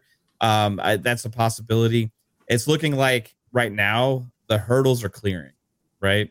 Their stock today went up like 2.5% after that news, right? Yeah. Activision Blizzard. So this is good signs for Microsoft, who's been, again, just like I haven't seen this kind of media blitz over an acquisition before, right? But I it's not like I follow acquisitions out there in business, but like, this is very forward facing. You see all these different articles from even non-gaming publications cover it. You see these interviews all the time on like MSNBC and CNN or wherever, and executives constantly sitting down talking about this deal. What's come out largely is that the entire industry is pretty much in favor of it and has no issues with it, except for Google and Sony. Nvidia was but on who their cares side. What Google thinks on this deal? Honestly, exactly. They have been scrutinized with so many other deals. Right. With it's also come out that their complaints have been basically laughed at from the regulators. Google is the worst possible ally for Sony to have. So it's all come down at the end of the day to Sony being the main complainant. So you just got to look at it. Well, are the EU and the CMA going to accept these? It looks like the EU is. Now it's just dependent on the CMA, but I find it more likely that the CMA will concur with the EU, because the CMA will, at the end of this, if they don't approve it, they'll be the only ones, right? Yes. Because the FTC, regardless of what the FTC says, they're gonna lose in court, right? Yes. So they're eventually probably going to come to some kind of concession or agree whatever the EU said or whatever, because they don't necessarily want to go losing in court again. But if they do, they'll take it there and they'll lose, right? That's what Lena Khan wants to do, so that's what they'll do. But Microsoft's already said that if that's the case, they will close before then, because they won't want the FTC to hold up or have to renegotiate the contracts, because the FTC made a prolonged experience, right? So Microsoft said they'll close regardless of what FTC says. Yes. They'll take it to federal court or whatever. So it's up to the CMA at the end of the day. And I think these provisions are good. They also came out and said that they will Microsoft will appoint a third party company to oversee them, so that way the CMA doesn't actually have to be the ones that oversee to make sure that they follow through on their promises. So all of these are check boxes, right? They've been ahead of the ballpark every step of the way. From the beginning. They said that they're looking to close this deal probably into fiscal year 2023. It's still looking like that's going to be the case, right? Nothing has really changed from what Microsoft said as the expectations. So, except for now, we're going to get some interesting stuff from Sony, which is going to be really cool. Yeah. We will get to that in a second, Forte. One second. Let me briefly catch up on the supers that came in. Tronty J sends in $5. Thank you, man. He says, in 2017, the Xbox division was worth $571 billion, so they are probably worth $1 trillion now. I would like to challenge those numbers. I don't think it's worth that much. They're not worth 33% of Microsoft. Yeah, I think like Xbox is probably like 20 to 30 billion somewhere in there. Just the Xbox without ABK. I don't know. Without ABK, without it. Without ABK, you're probably in the mid 20s to 30 or somewhere around there, probably. I would assume a little higher because you have an entire platform, not just a bunch of studios behind yourself, but the trillion. I would also challenge that number. I'm not really. Microsoft is only like a $2.5 trillion. Exactly. So what percentage? What you have to do is look at what percentage is Microsoft as part of Xbox as part of Microsoft, and then look at what value Microsoft has, right? The other thing is Xbox is a part of Microsoft gaming. It's not the entirety of it either, because they obviously, when they made Phil Spencer the CEO of that and called them Microsoft Gaming, there's some other intentions or plans. Yes, exactly. Yeah, exactly. Absolutely. So Chunk Mail writes in super generous super chat with 22 euros. He says, once again, great insights. Keep up the good work. Thank you, man.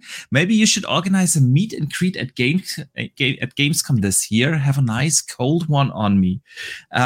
We are most certainly going to do that. Dutch and I actually booked 1 day longer than we originally intended to stay, to have like at least 1 day fully just for meet and greets, meeting with people from the community and everything. We'll let you guys know, of course, a little closer in how to contact us when you are at Gamescom. How are we going to do that? But that's definitely the biggest reason why we go there. We want to meet people from the community. We want to meet up with all the everyone who's going. So that's definitely the plan. And we actually booked a day longer. We discussed how many nights are we going to stay. But we decided we add an extra day because it's definitely worth doing that. So, and then we have Tom from Tonami writing in a $5 super chat. Thank you, man. He says, Michael Pachter predicted this a few weeks ago, that the FTC jumped in front of the CMA and the EU was going to jump in front of the CMA. So, yeah, it looks like when you look at these three regulators, it kind of gives you the bad look when you're the last guy now to approve this, and a lot of signs are pointing towards a very positive outcome for Microsoft. Forte, this was also announced, I think, today or yesterday on this, and that is that the FTC has told PlayStation that they have to reveal their third-party exclusive deals. Sony requested to quash Microsoft Sapona, they rejected that. So they have to go back to all the way back to 2019, January 2019, and they have to reveal all exclusive deals that they had since that point in time. TJ sent in the super chat earlier, pointing that also out that they lost at this. So yeah, now they have to put those arguments on the table, or the way I at least understood it is otherwise their arguments can't be accounted for anymore in this thing.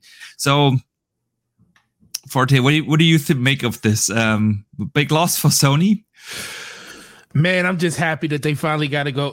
Listen, it's a loss for Sony just due to the fact that they don't want to share any of this information. But it's a win for fans because we finally get a chance to see what the heck they have on the docket. Because, the one thing that's come from this ABK deal is the fact that everybody is afraid to show and talk about what they have in the oven. Sony hasn't done outside of the latest showcase they just did for PSVR for the most part. Yeah. They haven't shown anything. Like Spider-Man? That's it? Well, Spider-Man, and that was announced on Twitter. Yeah, true.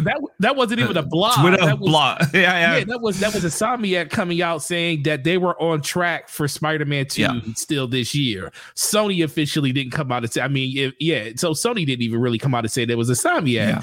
So I'm just happy as a gamer because this is the only good thing that came from this for me. Yes, Microsoft is getting a win when it comes to getting them to have to, showcase everything that they have when it comes to third party deals and everything. But it's more impactful as a gamer because we just want to know what the heck these studios and companies are doing when it comes to earning our money. And that's the more important thing. So I'm super excited to see that actually happen.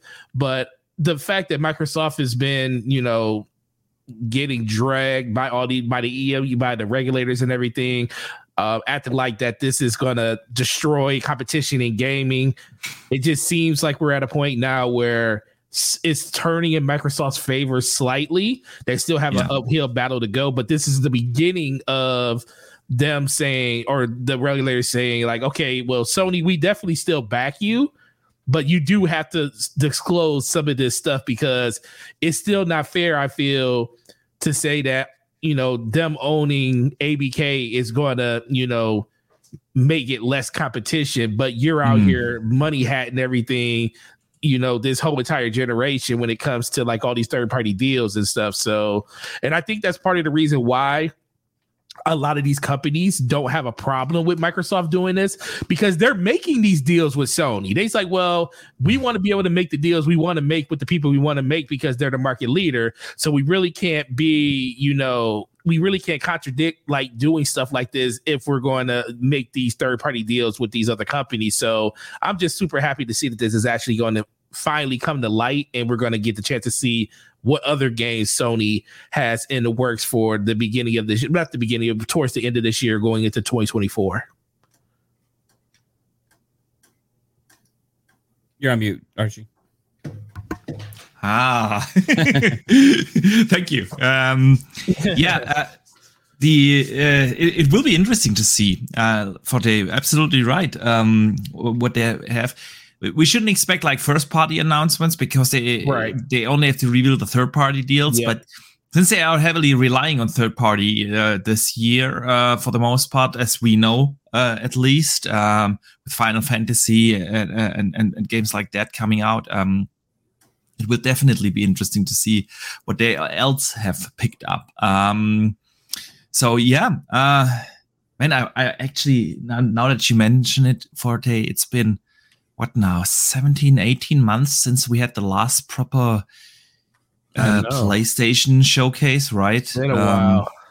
That last state of play was not very much fun.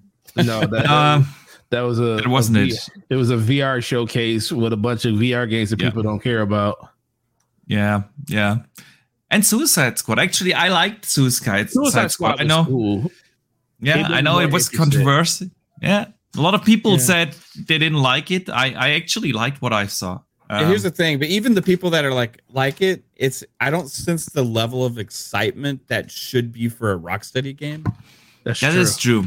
You know what I mean? So like for me, that's the disappointing thing. Like it looks like a cool, fun game. Yeah, cool, but like it doesn't meet. It's not Arkham City level.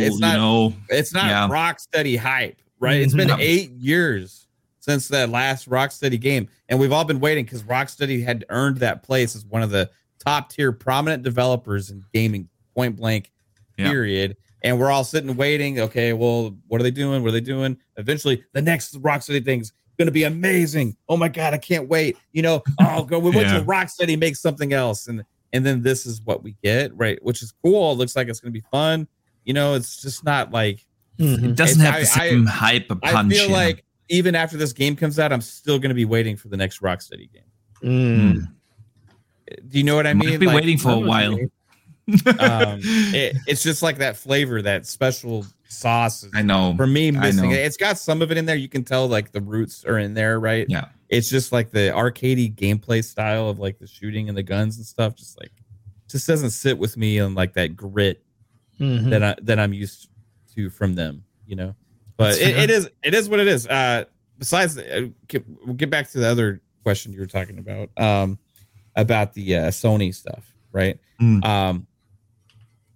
That's the most amazing thing that's going to come out of this deal. Like you talk about Microsoft as a double whammy win here. You potentially get the ABK deal closed. Plus, also Sony has to release all these internal documents from like 2019 going forward, and which includes not only their potential slate, right?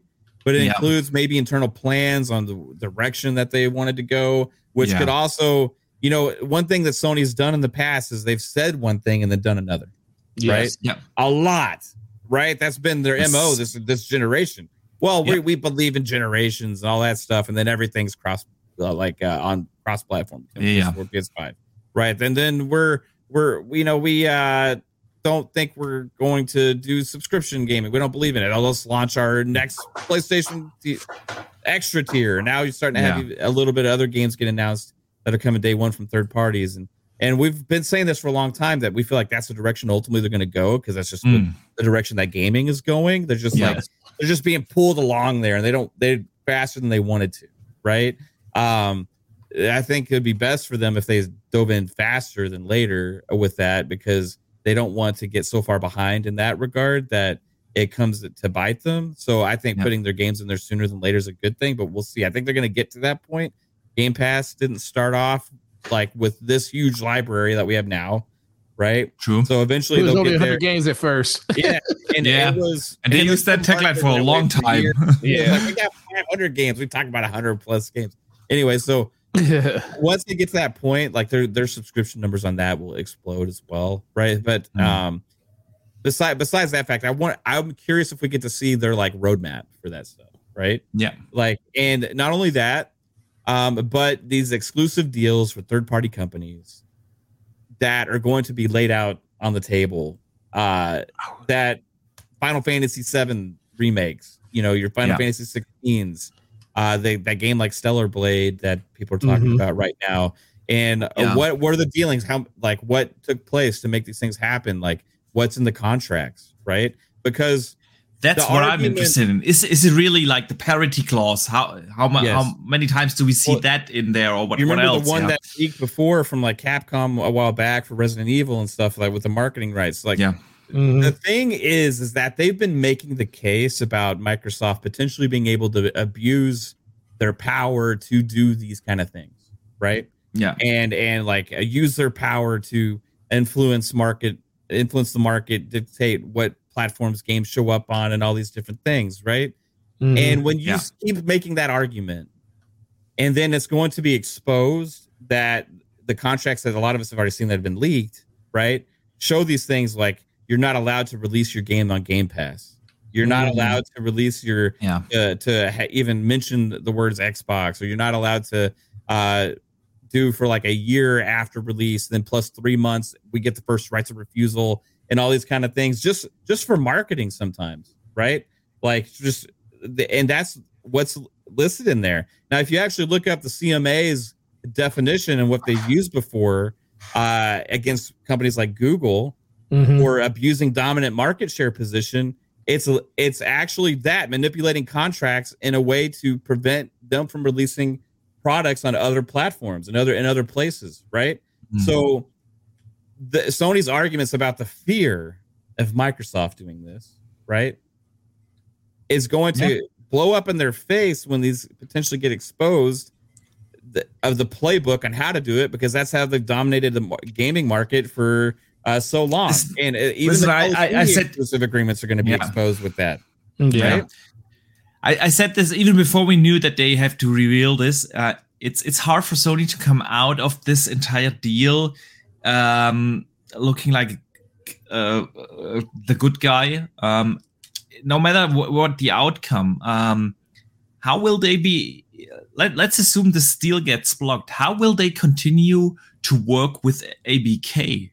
Can you imagine like the people sitting down in one room together to get like the next Call of Duty deal hammered out? That's they burn so many bridges there. Then also other publishers will look at this. How does Sony behave here? Yeah. It is. They are not coming out of this deal looking like the nice business partner that everyone wants them to be. EA and whatnot will still, of course, sign contracts and deals and release their games there. But I would be surprised if they didn't destroy like a lot of reputation and goodwill in like the industry. So Mav, great. You bring up great points. It is definitely something. I said, like, I want to see what's in the contracts, not just the games itself. I want to really see that, because we've had like the power narrative this week was a lot discussed. Like, why do we see some games perform better on PlayStation, stuff like that. And I want to see what's actually in the contracts. Yeah. How many times do we see the parity clause? How many times do we actually see developers being hindered from releasing their games onto Game Pass? Or what other things are in there that we might not think of just yet? So, right. Definitely going to be something interesting to see. I think they have like a month now, roundabout, if I remember correctly. It's like April 21st or something, I believe. Yeah, good month from now until they have to present those insights. So yeah, it's definitely going to be interesting to see what will come out. Something else very interesting happened this week as well. So to move away from, because I know we have Mav only for another 20 minutes, so we gotta make it count. The Coalition guys is hiring for Gears 6. They put up multiple job postings this week. Job listings for candidates with experience in character creation, in camera design, in control design, AI system, people who know how to design AI systems. They said the Coalition is a Microsoft first-party development studio located in Vancouver, Canada.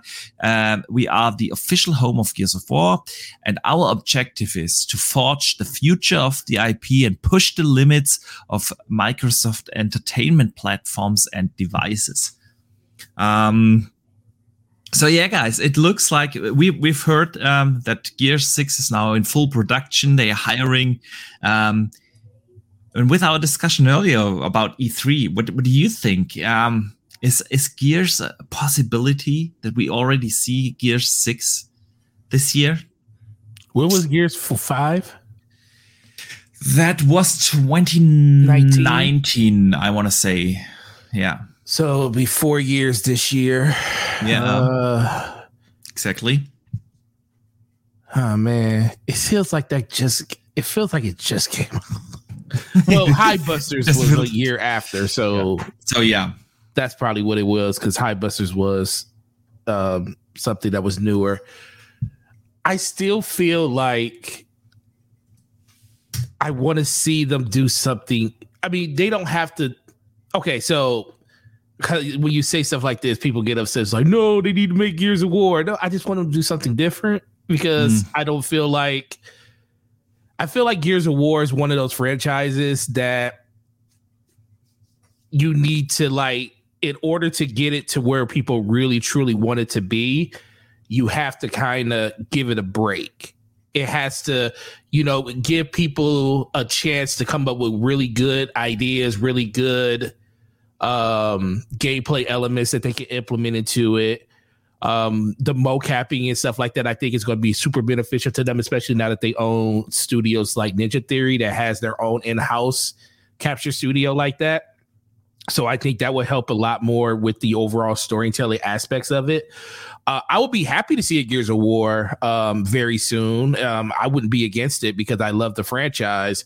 But I think, just like I said with Halo, sometimes you get that fatigue when it comes to a franchise, and you kind of just want to see it disappear for a while and see other things. And maybe this wouldn't be such a big negative, not negative, but a big thing for some people if Microsoft had released a lot of other games along the way to kind of like give variety to exactly what we have. Now, they have released games, but I think they just haven't released those AAA games on a consistent enough basis to make people forget about, oh yeah, there is a Gears of War that you're making. Oh yeah, there is a Halo that's coming out, because it's like kind of where are all the supplemental things to those big top tier games instead of just being, shout out to Kid Smooth in this song, Halo, Gears, and Forza.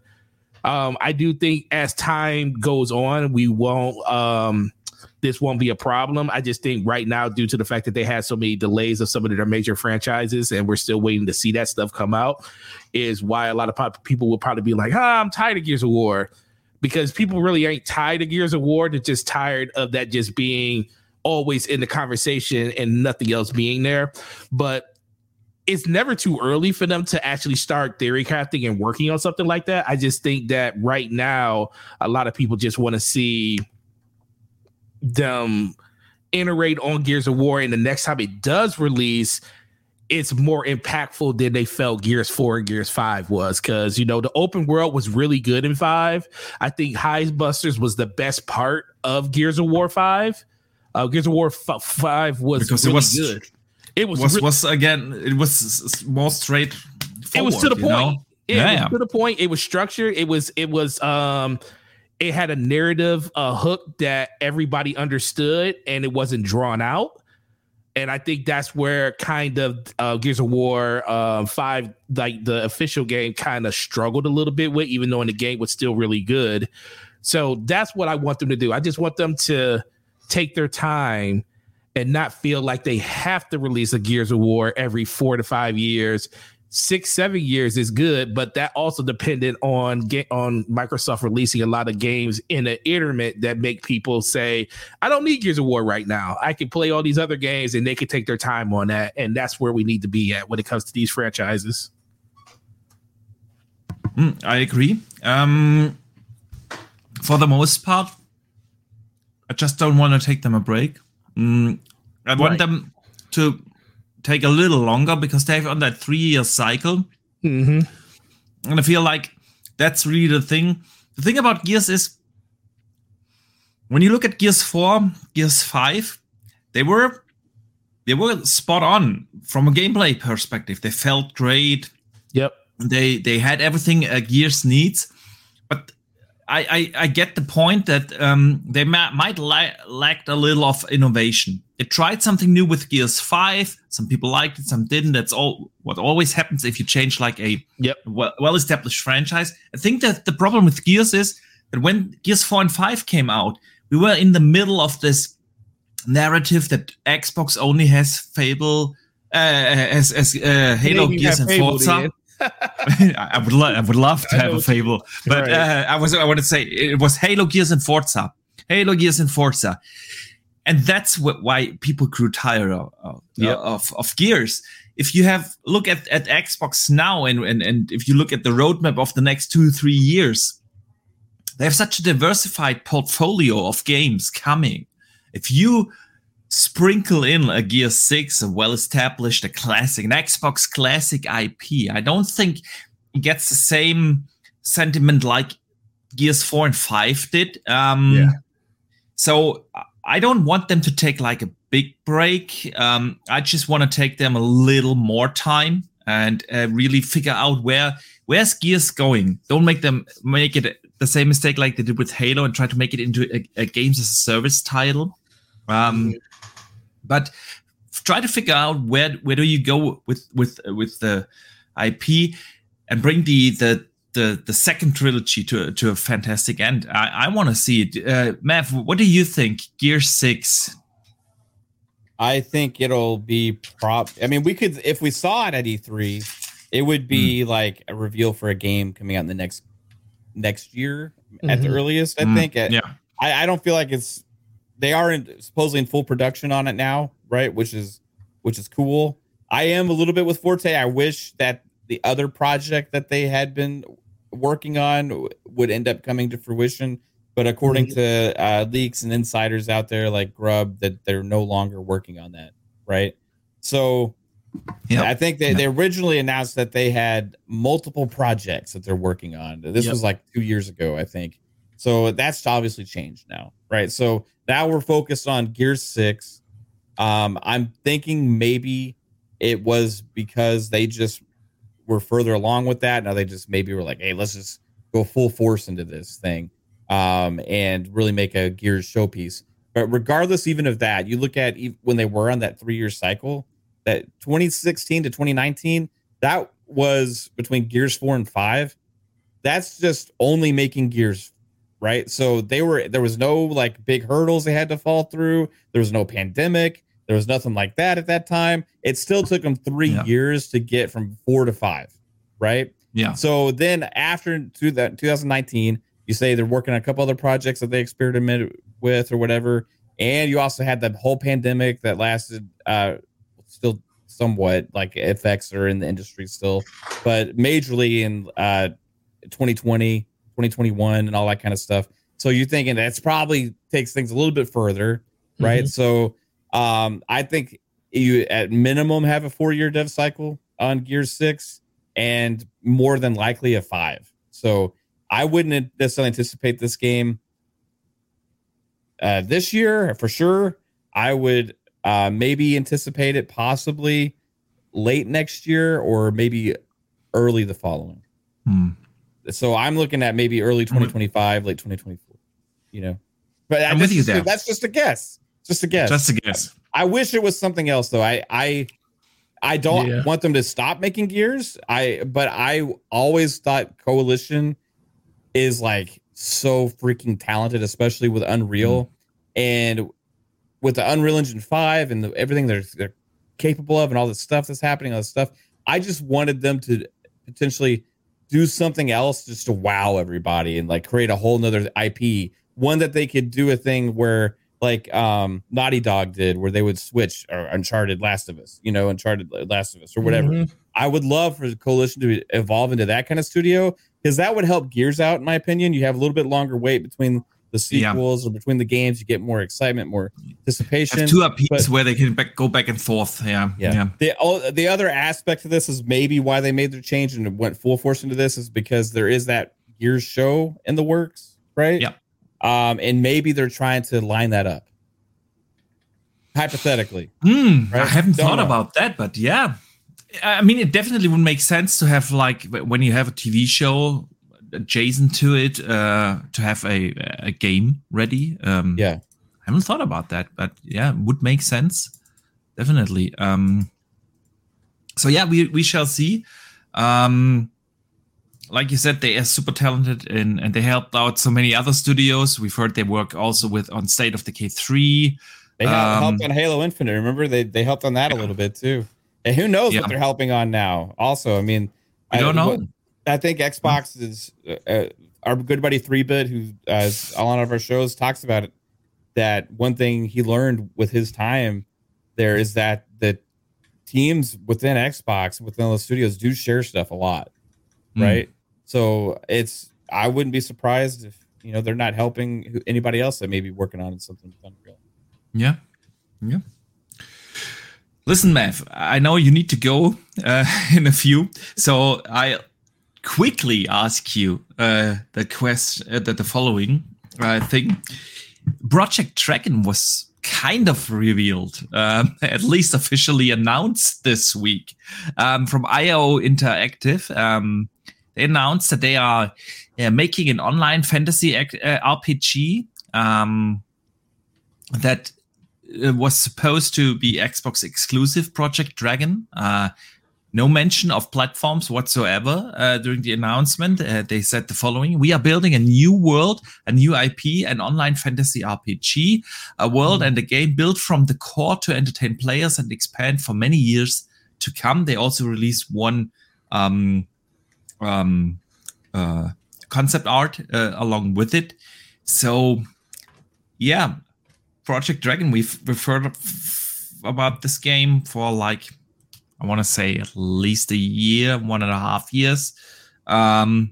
Where do you land with this announcement? No platforms have been mentioned. So yeah, it's still, I guess, we heard about this because of Jez originally, right? Yes. With all of his project names he likes to give us. Love it. Turns out things are always true. It's weird, when you follow the right insiders or pay attention to them. So this game, I feel like it's going to maybe 4 years away. Who knows? It's going to be ways off, right? Yeah. They probably made this post more for hiring and stuff to recruitment. Could be possibly. It makes that easier. Because they are also working on that gold, not Golden Eye, but on the James Bond game. Right. They're making it. They're making that. They've still been supporting Hitman like crazy. So they're an amazing team. Supposedly this one is that game that's going to be a Xbox either Game Pass game or Xbox published game or something. It was rumored before, but we don't know 100%. Things can always change as well, right? So, but if this game is that, it's huge for Xbox because IOI is very talented. I like when we just talked about this, when studios step outside their comfort zone and do something different. Maybe it doesn't always hit. Right, but I like to see a studio like IOA trying to do something like this. Like it's multiplayer focused fantasy. I mean, it's just checking a lot of boxes for me, man. Like, I one of the most talented studios out there that's made one game really for a long time. Yeah. So that has one franchise. That has my interest more than anything. What is a non-Hitman game going to look like here? Right. Yeah. And we'll find that out with Bond also. But this is like Bond, you can kind of see that. Well, Hitman to Bond, right? Yeah, it's like a natural progression. Yeah.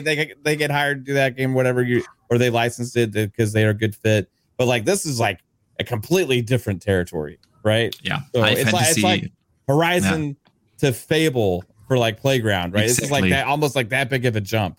So I can't wait to see what it looks like down the road. Yeah, same here. So Forte, before we get your thoughts on this, Mav, I know you need to pick up your daughter. So want to say a big thank you for taking the time to come on here today. Let people know where they can find you and what you've coming up. Yeah, man. Thanks for getting me out of here because I do have to pick my daughter up from school. But awesome show as well. I was super happy when you invited me and I saw Forte was going to be here as well because that's my dude right there. I absolutely love Forte. He's just a amazing person in the community and a great podcast that he's going to have later tonight with DPS. And I'm sure he'll tell you all about it on his outro. But yeah, I want to thank you and keep up your great show. Keep up the great traction you have here on World of Gaming. Everybody in the chat, this chat was absolutely amazing, except for like the one troll I keep seeing just post nonsense over and over again. Anyway, besides that, if you guys want to find what we have going on, just follow on Twitter at Fun Speculation or check out YouTube Fun Speculation, where we have multiple podcasts. We do 3 podcasts a week. Monday nights at 10 p.m. Eastern time, we have Fun Speculation podcast. We talk about all consoles. Plus, we also look ahead at the games coming out for the week. Thursdays, we have PM in the PM with my buddy Pong Soul. So if you want to see the leader of the marchers and the co-president, when it all started at 7 p.m. Eastern time, we will be live tonight. We're looking forward to it. Pong's hyped. I'm hyped. It's gonna be a fun show as long as the storms don't knock out my power. So I'm crossing my fingers. And fingers crossed. Stay safe, man. Yeah. Friday at 10 p.m. Eastern time is the show that started it all for our channel, Xbox Ultimate Podcast, and we're looking to have a fun time this Friday man, there's a lot of nonsense to talk about. So that's the show where if you want nonsensical conversation to talk about nonsense, you want to tune into Xbox Ultimate, because we go left, right, sideways, up and down, all over the place. So check that out, everybody. Appreciate you again, man, for having me. Absolutely. I highly recommend to everyone to check it out. One of my favorite shows, your Xbox show, the original show from your channel is usually my weekend podcast. When I run my errands over the weekends, it's always when I listen back. I usually don't catch it live because it's like 2 a.m. my time when you guys air. That's like 4 for you, I think. Or even 4, something like that. So, but I always do listen back. Great channel you got there. It's highly recommended. And guys, if you need to find his channel, just click in the description of the show. You will find everything there. His Twitter, the YouTube channel, and everything. So, Mav, thanks again for coming on. Have a good one. And I'll let you fix your squares on the overlay when I bounce. Peace. Absolutely. Take it easy, everybody. Okay. See you later, bro. See ya. So, and there we are. Forte. Yeah, Project Dragon. Man, where do you stand with this? Yeah, just like Bass said earlier, man, I'm really interested. It takes a lot for me to, especially because it's like, okay, when you play a lot of games and services games, it takes up a lot of your time.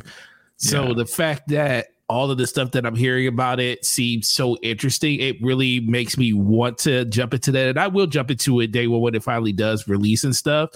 I just think in general, like Matt was saying earlier, when it comes to IO, having that type of partnership, seeing something outside of the Hitman franchise is something that I've definitely always been a super fan of. They have a really, really good engine when it comes to like developing stuff, like the fact that a lot of people on PC use their games to test high-end hardware to see exactly what we can actually push the limit to when it comes to these games. So I'm really interested to see exactly where it's going to go. I like to see developers take chances on new things that they never did before. And plus it just diversifies your portfolio. Can't say words right now. So I'm looking forward to seeing exactly what that's going to be in general. But from everything we hear from it, and shout out to Jez, the real insider. A lot of people, him and Rand always say that. Rand says he's not an insider. I always tell him, I always tell him, I said, listen, you may not think you're an insider, but you work with an insider every week. So so by proxy, you're an insider. And he was like, shut up, Forte. Yes. But I said something similar to him in the green room when he was on our show a few weeks ago. Yeah. Because I know for a fact, for instance, when Jess published the article about him seeing a certain part of the gameplay of Avowed, he showed that also to Rand, just to have proof that the footage actually exists. So he knows stuff. Yeah, that's why I always laugh at him. But yeah, I'm looking forward to seeing exactly what's going to happen with that. Absolutely. You guys both pretty much covered it.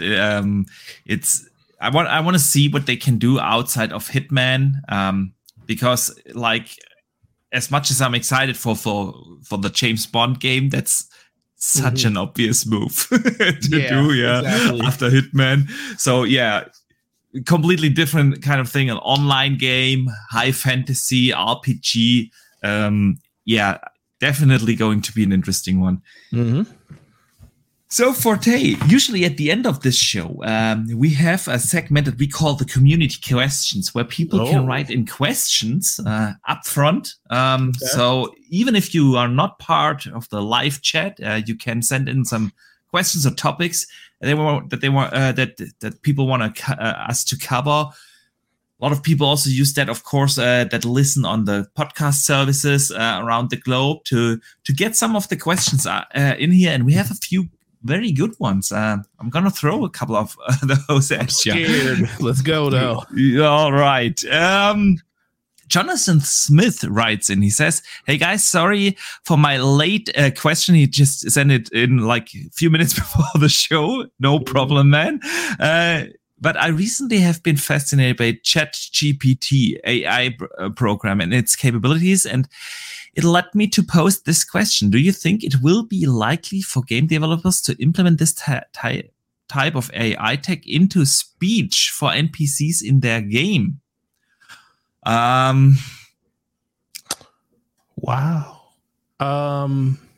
We talked about ChatGPT a little bit earlier, but this is a real interesting thing. So, you know, the funny thing, what would happen for that to really be a reality? You would have to have it so we have seen a lot of NPCs or a lot of developers implement the silent protagonist role when it comes to your main character. Yeah. Which some people love, some people hate because they feel the whole purpose of it is to make you feel like you're the hero or you're the hero of your own story. Yeah. And it's playing out in front of you. But if you want to take that to the next level, you have, if AI gets to that point, you can actually have meaningful conversations. Like, say you have a headset on and there's dialogue options in the game that you can pick from. It is like variations on how you can ask those questions.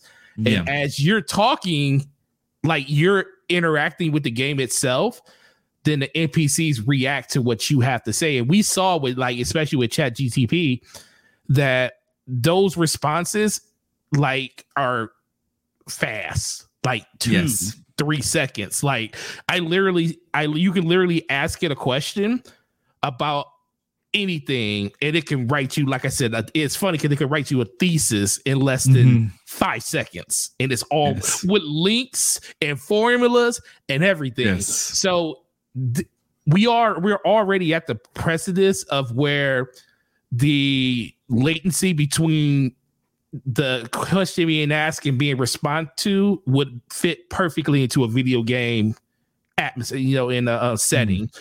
So if we ever get to that point where we can like talk to the game and interact with it with our own voice, and then it responds back to us, that's where you would see something like that in the RPG really, really take place. Because at that point, I mean, you'll just be basically having voice actors just voice the AI's voice. Yes, lend their voice for the AI and stuff at that point, which would be really cool just to lend your voice to something like that. Would be cool. It would be cool. That's what I'm saying. It's like on some other stuff. So I can see it happening, but that type of implementation would be a decade from now at least. Probably it will be a long time, but I can see that, especially in those extensive RPGs where you have like branching narratives and your actions actually influencing the world. And of course, a developer doesn't have to rely on pre-written lines on possible choices of your behavior in the world, but the AI automatically adapts to that. I mean, the potential is huge. Yeah, because the biggest thing is they can still have parameters for how far the AI is willing to go outside. Because like I said, the biggest thing is with RPGs is the wall of text that you get, or like you said, the conversation branch tree that you get. So let's just say they give you, like, it can still structure you in the game so it doesn't go off the rails, where instead you can do the traditional way by clicking the option, or you can say any of those questions in a variation of ways that you want to say. It doesn't have to be word for word. It could just be, hey, you could say this conversation like this, and then the game will respond to you in kind to whatever that parameter for that question is. I think that would be really, really cool, because then you don't have to be as generic as saying, how did you get here? You could probably say, how the heck did you get here, man? How did we really get here? Then that it will talk back to you the way that you kind of talked to it. I think it would be really interesting to see games go to that, level of realism, honestly, because then it would be based on your demographic. It would be based on the conversations you have with your friends in the backgrounds and stuff like that, because, everybody talks differently to everybody. I don't talk to my wife the same way I talk to my best friends. I don't talk to my best friends the way. I mean, the way I talk to my coworkers is completely different than the people I talk to outside of my job. Yes. So that would be the thing that I would like to see implemented. That would be a really cool thing. That's a really good question, though. Yeah. Fantastic question, Jonathan Smith. Thank you.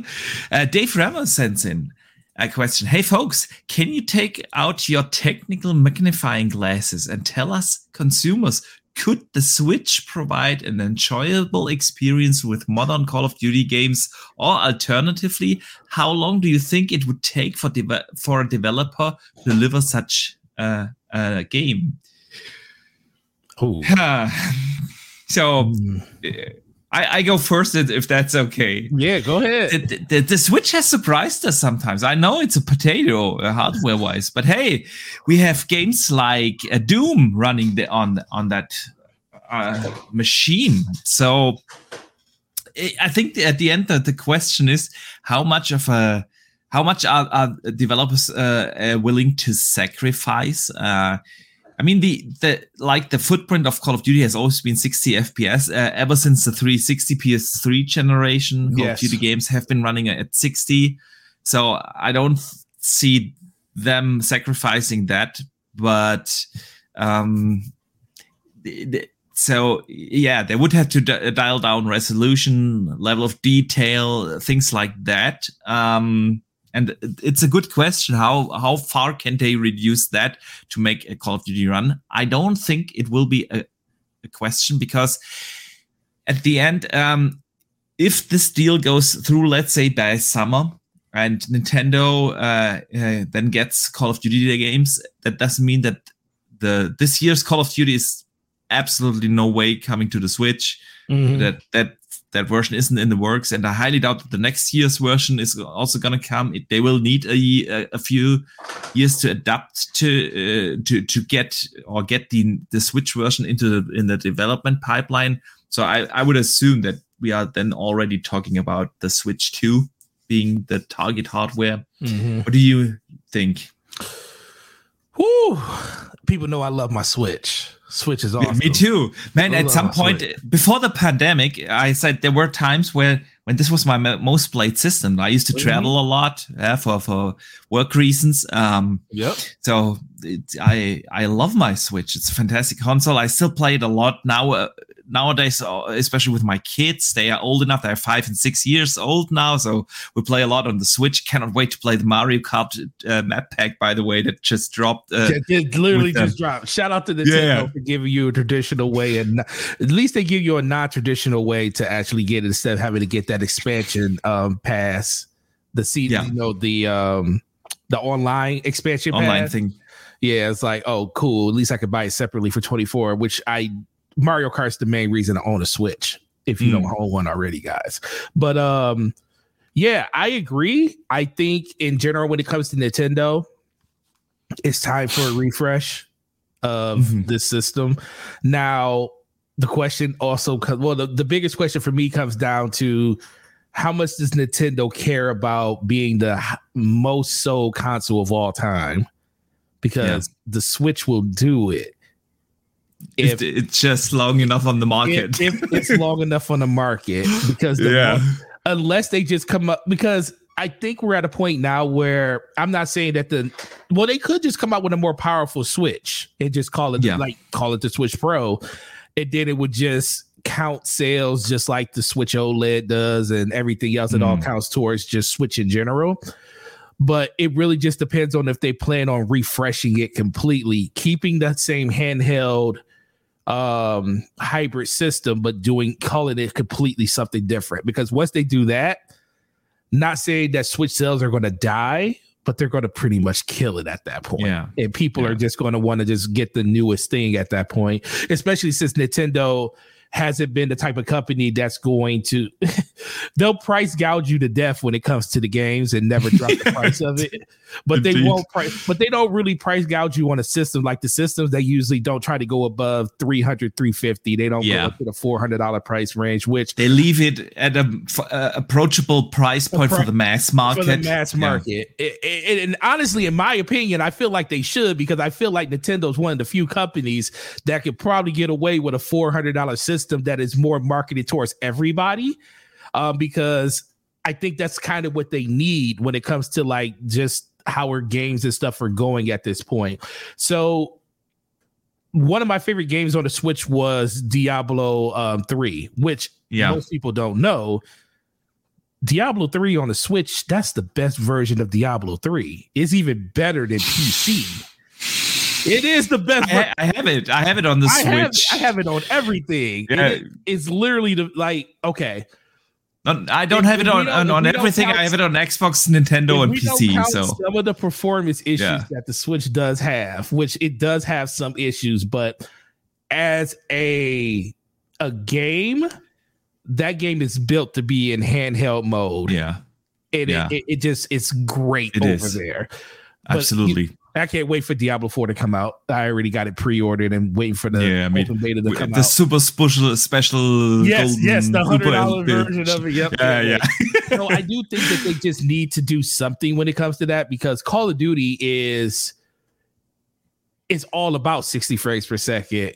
Fast Twitch play gameplay. Now a lot of people are going to say that they could do something like cloud streaming. I don't know how I feel about Call of Duty doing that, especially when you got games like Fortnite that are natively on the system, and that is the type of game that you're kind of going up against when you're doing like that. You also got games like, people laugh at it, but you got a shooter like Splatoon on a system that runs at 60 frames per second. Yes, that has a very huge audience on the Switch, and Doom runs at 60. And Doom, yeah, exactly. So I said you have a lot of games that definitely do that. So I do think that they do have to refresh that in order to have. But you also remember when Phil Spencer made those statements about the deal, he also talked about, he just said Nintendo platforms. He didn't specifically say the Switch. He said Nintendo platforms. So I don't think this iteration of the Switch would see it. But I do think whatever their next thing, that I keep hearing rumors, shout out to Spawn Wave, talking about all of the different things that they're hearing about Nintendo in the background. There's a good chance that we might get some type of information this year, or even a refresh this year of the Switch that we don't even know about that's coming. Which will be a refresh in like they did with the OLED, or really No, I think they from at this point, they really can't. The refresh of the system was the OLED. I think the next refresh needs to be more power. More power. It has to be more power if they're going to do anything. Got to pre-order it the day they announce it. You know that. Yep, absolutely. Yep, going to do it. Yeah. Dustin Lambert in chat says, Metroid Prime also running at 60. Man, I'm still waiting for my copy. Damn you, Amazon. Oh, you ordered it through Amazon and still haven't got it yet? No, I haven't. Is it a pre-order through Amazon? I can tell you like this. First of all, we got it 2 days late at GameStop. Okay. Got it 2 days late. And we still haven't been restocked on it since it came out on the 21st. And nowhere, websites don't have it. It's going for over $100 on eBay right now. That's crazy, because it's a $40 game selling for $120 on eBay. That's crazy. You would think that Nintendo would be like, oh, we need to get more of these out there. But I always look at the cyclical side of Nintendo. They're the only company that will tell you months in advance that we're going to release a game, Mario 3D All-Stars, and say it's only available for 6 months. And after 6 months, we're taking it away from you. And they're basically building in resale value at the third party side of it by telling people that. And they're doing the same thing with this Metroid Prime. And it keeps them relevant. Honestly, it keeps their games and their software relevant, because guess what's going to happen as soon as they do a refresh and they release those Metroid Primes out there, or they release another run of the Mario 3D All-Stars, what's going to happen? People will automatically buy them instantly because they are scared. Yeah. And Nintendo doesn't care how it's bought. They just care if it's bought. Now I need to check my Amazon order again. I need to get this. The game's awesome, by the way. I bought. Can I imagine? I bought a copy of it. I put about 6 hours into it. It's really good, and it fits the handheld ecosystem very, very well. So hang on, where is it? He's like, man, still on back order. Yeah, still on back order, man. When did you pre-order it? Late? When did you do it at the day? Hang on. When did I? 20th, February 20th. Okay, so you did it the day before it came out. Okay, yeah. So yeah, you're way back in the. Yeah. So yeah, I'm still waiting for that. I can't wait to play it. So this is what I tell you to do. Going forward, you be the words of wisdom to anybody that's buying Nintendo products. Tell them if the game seems like it's going to be a really good game, Nintendo likes to do stuff like this. So you don't want to wait to the last minute to get your pre-order in on a Nintendo game, because it's a good chance that you probably won't be able to find it after the fact. I'm gonna pre-order Zelda Tears of Kingdom right away. I'm telling you. I mean, you saw the collector's edition's already gone. That thing. Yeah, I wouldn't go for that anyway. But yeah, $20 for that thing. I did it, but I was like, I really don't want to do this, but I'm gonna do it anyway. Yeah. I can't blame you, man. I can't blame you. I'm gonna just pre-order the regular edition. Right. Yeah. John TJ writes in a $2 super chat and says, "Do you think? Excuse me. Do you think Nintendo makes an actual console?" Man, the Switch is a console, man. It's a console that you take on the go with you. And I think that they will stick with the hybrid format. It has been so successful for them. And what would be the other way? If they make an actual console, they would also have to make a handheld again, because that's what they used to do. They always had the handheld and the home console.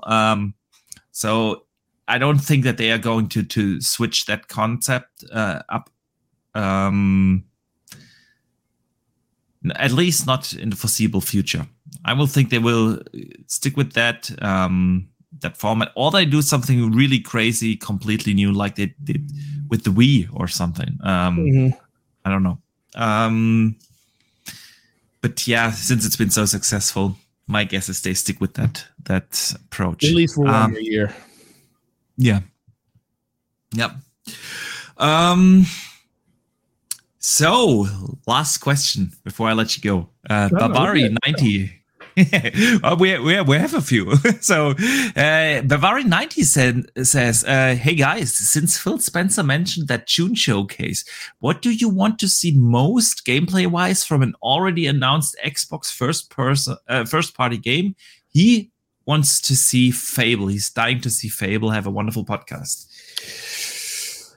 That's the one that I don't think you're going to see, unfortunately. Really? You don't see? I think Fable...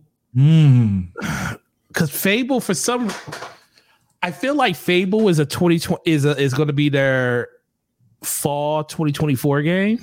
Yeah, I agree. I feel like that's going to be the game that you're going to see at the early showcase of next year. Probably the one that's going to be in February or March, because if they keep up the same cadence, they'll probably do another one in February or March next year, and that will be the one that's leading into E3.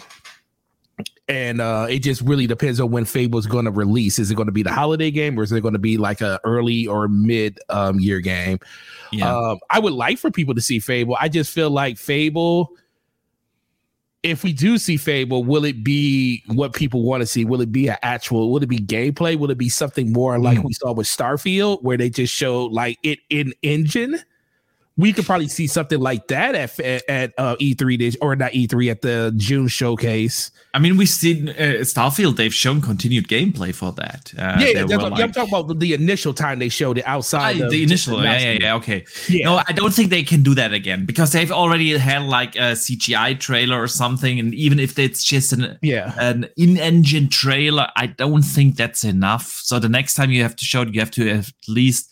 Maybe not like 10-minute continued gameplay, but like these segment little snippets, 10 Well, that's what I'm thinking. They'll do something like they did with Hellblade, where where it was technically in engine, but you weren't like in the playable scenario where you're behind the character, which is what I think a lot of people want to see. So for me, I already mentioned it earlier.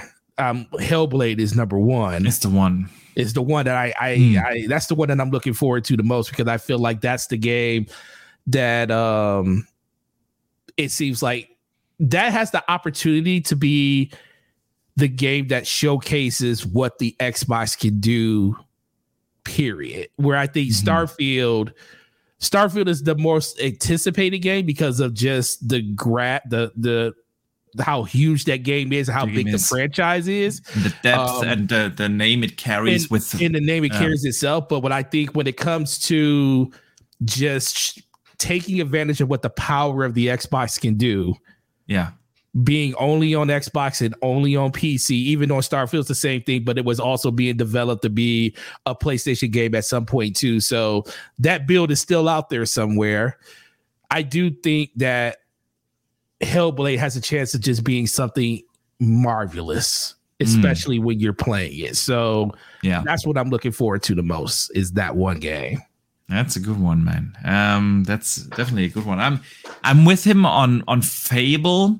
I see potential it being there because over the last, I want to say 6 months or so, we have seen a lot of Xbox executive mention Fable, from Matt Booty to Major Nelson, Phil himself. Everyone is mentioning how great the game looks and that they want to give the team the chance to show it when they feel it's ready and not dictate it on them. And we've heard it so many times. So I kind of have the feeling also it's been a very long time in development. That's true. In 6+ years is what we are looking here.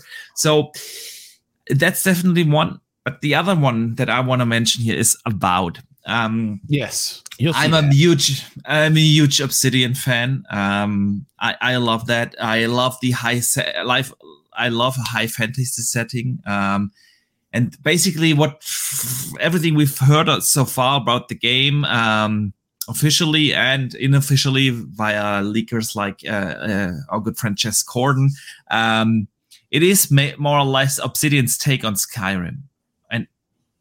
Saying that out loud alone gives me goosebumps. The incredible talent of having deep RPG systems, having like down to the point writing in conversations with Obsidian, and now having like the proper funding, the proper budget, the support on a technical level and everything. I cannot wait to see what Avowed is gonna be. So but that's the thing. There are so many Xbox games to look forward to. So let's hope. Yeah, somebody in chat said the Indiana Jones game, they really looking forward to seeing that they see since the movie comes out this year. Yeah, I do think that you probably will see something from that on there.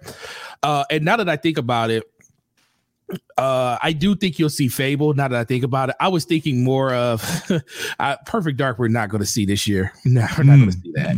I don't think so. They have so much stuff going. That's the one I was actually thinking about. Perfect Dark is the one we're not going to see this year. Fable, yeah, I do see them showing something.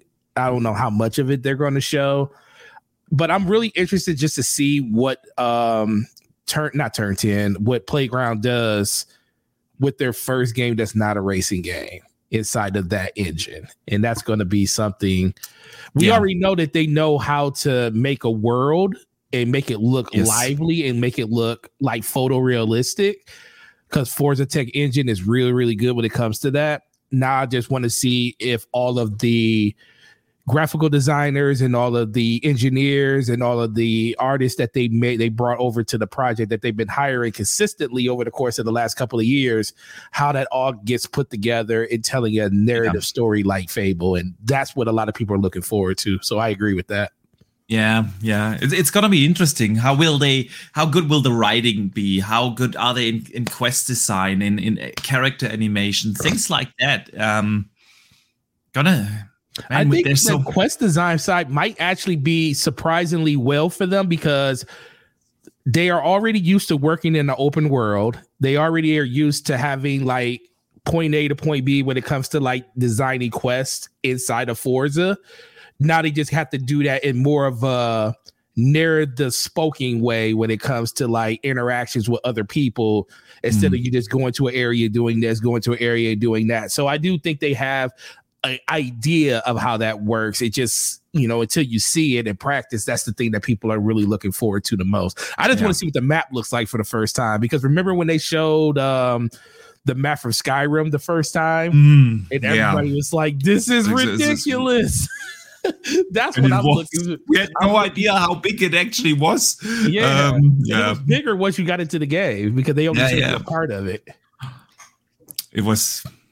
Yeah, man. TJ in the chat says Avowed has the original writers from KOTOR working on Avowed. I did not know that. Awesome. They do. That's a good one. I love KOTOR. It's a game I play. I want to say once a year. I love it. You play it on what you play it on? Still original Xbox? No, I have it emulated on PC. That's where.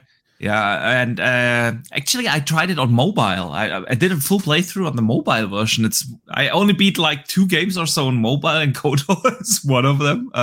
Man, just laying in your bed playing KOTOR. Actually, I play a lot in bed, usually via xCloud. Ain't nothing wrong with that, man. Definitely. Yeah. Since you said you have a few, let's bring in the very last question of the day, because it's also a good one. True Iron Leg writes in and asks, what IP would you like Microsoft to revive first from the ABK deal? Ooh. From the ABK deal. Man, they have so much. I have instantly, of course, StarCraft in mind. I was going to say, listen, the one I love StarCraft. Actually, it's my desktop background right now for my PC. Oh, nice. The one thing that I've always had I can't stand Blizzard for is the fact that we never got StarCraft Ghost. Yes. I always wanted StarCraft Ghost. I always wanted. Oh man, that looked so fantastic. I always wanted the Nova story to just be told, and StarCraft would definitely be it, because it just seems like ever since the last patch that they did for StarCraft 2, it's been just nothing. StarCraft is definitely up there for me. Absolutely. Harry in chat says Tony Hawk. Tony Hawk's not dead though. I mean, they just released. Technically, they just did remasters of 1 and 2, so that's the last thing they did. They were proper remakes, actually, but yeah, they were fantastic, man. I loved it. They were really good. They were really good. Yeah. There's not too much that they haven't. So they made a Spyro game recently. They still do Crash games. Oh. Transformers. I need them to. I need a good one. Transformers to come back, because that was made by High Moon Studios. Was War for Cybertron. I need Microsoft, if this deal does go through, because they do own the rights. Activision owns the rights to those IPs. I need them to get the licensing to make I need High Moon Studio to make another Transformers game. That is the one thing I've always missed out on ever since they stopped doing them. Those Transformer games, War for Cybertron, Fall of Cybertron, those were so good. Really good games. So that's what I want them to revive. Transformer franchises will be really good fits inside of Game Pass. The marketing probably for them won't be as much, especially since the Transformer isn't the same thing as it used to be. But for people that remember those games, they were incredible. Great shout, man! Great shout, absolutely. Pitfall is the one that comes to mind. Pitfall, yeah, okay, yep. Pitfall. I played that on my Super Nintendo. I love Pitfall. Dronty J sends in a $5 super chat. Thank you, man. He says, bring back Prototype Vigilante V8 and Blue the Racing Combat game. I never played Blue the Racing Combat game. I never did either. So, I played a lot of Prototype. Vigilante, yeah, man. That was a good one. I played that on the N64. Do you still have all your old consoles? I do not. In a weak moment during my mid-20s, when I ran out of money, I sold them. And now I regret it, man. I regret it now. I do the same thing. It's like I think about all the consoles I had, and I was like, the only old console I still have is my original Xbox. Everything else I recycled out. And the only reason I still have my original Xbox is because I emulated it, and then it's hooked up. It's hooked up in our game room where we can go back and play all the games on there. But sometimes I not even sometimes I do regret getting rid of that stuff now. Yeah, the thing is, I really had like every console I want to say that came out after the NES. I think maybe some weird ones versions also I missed at one point, and that thing was nice. That thing is $200 per cartridge. Yeah. That was a Christmas and birthday gift in itself just to get a game. Yeah, one game. Yeah, that's crazy. So no, I do regret it. I did get bought over the years a few of them back. So I still have a GameCube, for instance, is one of the most underrated consoles ever made. Right next to Dreamcast. I still have I bought a Dreamcast like 5 years ago or so. Again, what else do I have? I have a Mega Drive as well. Ooh, okay. I have a Super Nintendo, and I have a Game Boy and a Game Boy Advance. Oh well, you recouped some of it at least.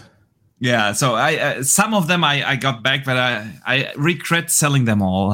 Would be an awesome collection by now. Yeah, the cool thing about those games I always look back on is sharing them with your friends, being able, because there was no internet back then like that. Yeah. And being able to say, oh, I have a Genesis, or I have a Nintendo, you have a Nintendo. Oh, that Teenage Mutant Ninja Turtles game, let me borrow that. I'll let you borrow my Life Force, or I'll let you borrow my, my Contra or something like that. Just being able to, the proper way to share a game was like that back then. And it was super fun, man. And that's the one thing I miss about that generation. And then the only other thing I miss about it is just the camaraderie of being able to just play with your friends on the couch. Yes. We take it for granted now because, we can do stuff like we're doing now with a podcast. We can see each other this way. We can talk on Discord or Xbox Live parties. But the one thing that, the only negative to that is just the ability to like have fun with your friends in a setting. Yeah. And gaming will never be I don't care what people say. You will never have as much fun playing games as you did when you had to carry a large Trinitron CRT TV to another friend's house to play Halo or anything like that, because it was so amazing to do stuff like that, because that's what true gaming was back then. Any means necessary. You would find a way to play your games.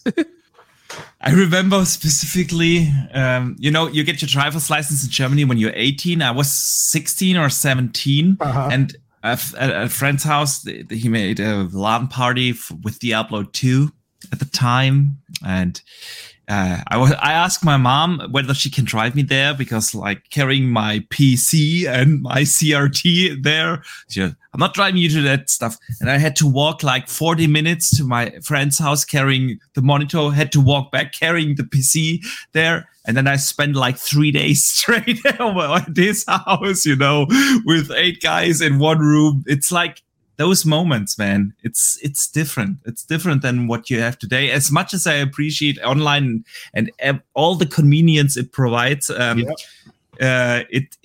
was a different time. Yeah. So real serious. Like, we take it serious now, but we took it way serious back then. Yes. This is tamed compared to what it used to be. Yeah. Indeed, man. Good times. So I think that brings this show to an end. We're almost closing on the 3-hour mark, man. But that's what happens when you have fantastic conversations. The time just flies, man. So I want to say a big thank you for taking the time to come on here today. I had a blast. I absolutely appreciate you coming on. Thank you. And let everyone know where they can find you and what you've coming up. Yeah, I really appreciate it, man. Like I said, sorry it took so long to get to this point, but better late than never. But for myself, I really appreciate you and everything you do. You know, the journey that you've been on with this channel over the course of the last 5 years. Appreciate that, man. The success couldn't happen to a better person.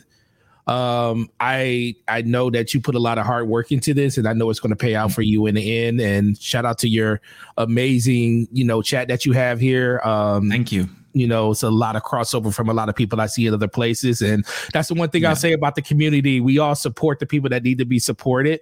So make sure you guys hit the like button, share this with everybody so we can get more people in here for his next show. It's always a great time in here. But for myself, Gaming Forte, YouTube, Twitter, Xbox Live, and PlayStation. We have DPS Podcast. That's me and my homeboy Slumbo Backslap. We do that every Thursday, 9 p.m. EST. It's going to be on my channel this week. So make sure he said he has a link in the description. So go check that out if you want to see it tonight. Absolutely. It's going to be a great time. We're going to talk about a lot of the stuff that happened today or this week and last week. And it's going to be a great time. But other than that, I love your show. Honestly, you guys, you don't find that often where just two people have like this chemistry and a conversation feels so natural. So highly recommend to check DPS out for everyone. Absolutely. Yeah, we fight a lot. That's no, but it comes across so natural with you. Yeah, because we genuinely disagree on a lot of different things. Yes. It's funny when we do agree on certain things, but ultimately that's the thing. We can disagree and still be friends at the end, because guess what? Exactly. We're talking about the thing we love the most, which is games. We're not talking about each other's families and how we hate this and hate that. No, we're talking about video games, and that's supposed to be what the conversation is. And the moment you can appreciate that is the moment you can appreciate just having a genuine conversation about anything when it comes to like just the hobby you love. So that's how we do it, and that's how we're going to continue to do it. So if you like that, come check us out tonight. And once again, I really appreciate you, and we're gonna have to get you over there on our show. Nice. We're gonna have to, even if we got to make a change in the schedule to get you over there, because we know 9 p.m. is real late for you. Yeah, it's 3 a.m. for me. Right. So even if we got to do a change to get you over there, do it on a different I'd love day. That, man. Yeah, we'll get you over there one day. We'll talk in the back end about it. But I appreciate the invite as always, and great show as always. No, thanks again for coming on. Truly appreciate you. Love your insight. Love the takes you have and all that you do for the community. And super appreciate you taking time to join us here today. So thanks everyone to also in the chat, man. A big shout out to you guys. Also a shout out to everyone who listens after the fact on the podcast services, Spotify, Apple Podcasts, Google Podcasts, wherever you listen. Truly appreciate you guys. Also, I want to say a big thank you for the super chats that came in. Means a lot and helps a lot. The support is amazing. Can't thank you guys enough. Next week, we're going to have Wandering Dutch back from his vacation in the Netherlands. So he will resume his position of the co-host. And we have another great guest lined up, but I can't announce it yet because he's like he said to me like he can make it 90%. I should wait with the announcement if nothing changes. So definitely stay tuned for that. Other than that, I'm already working on the next video, so keep an eye out for that. But for now, I want to say again a big thank you to Forte. Shout out to Mev, who joined us for the most part of the show. Shout out to you guys, and I see you guys next week. And don't forget to game on.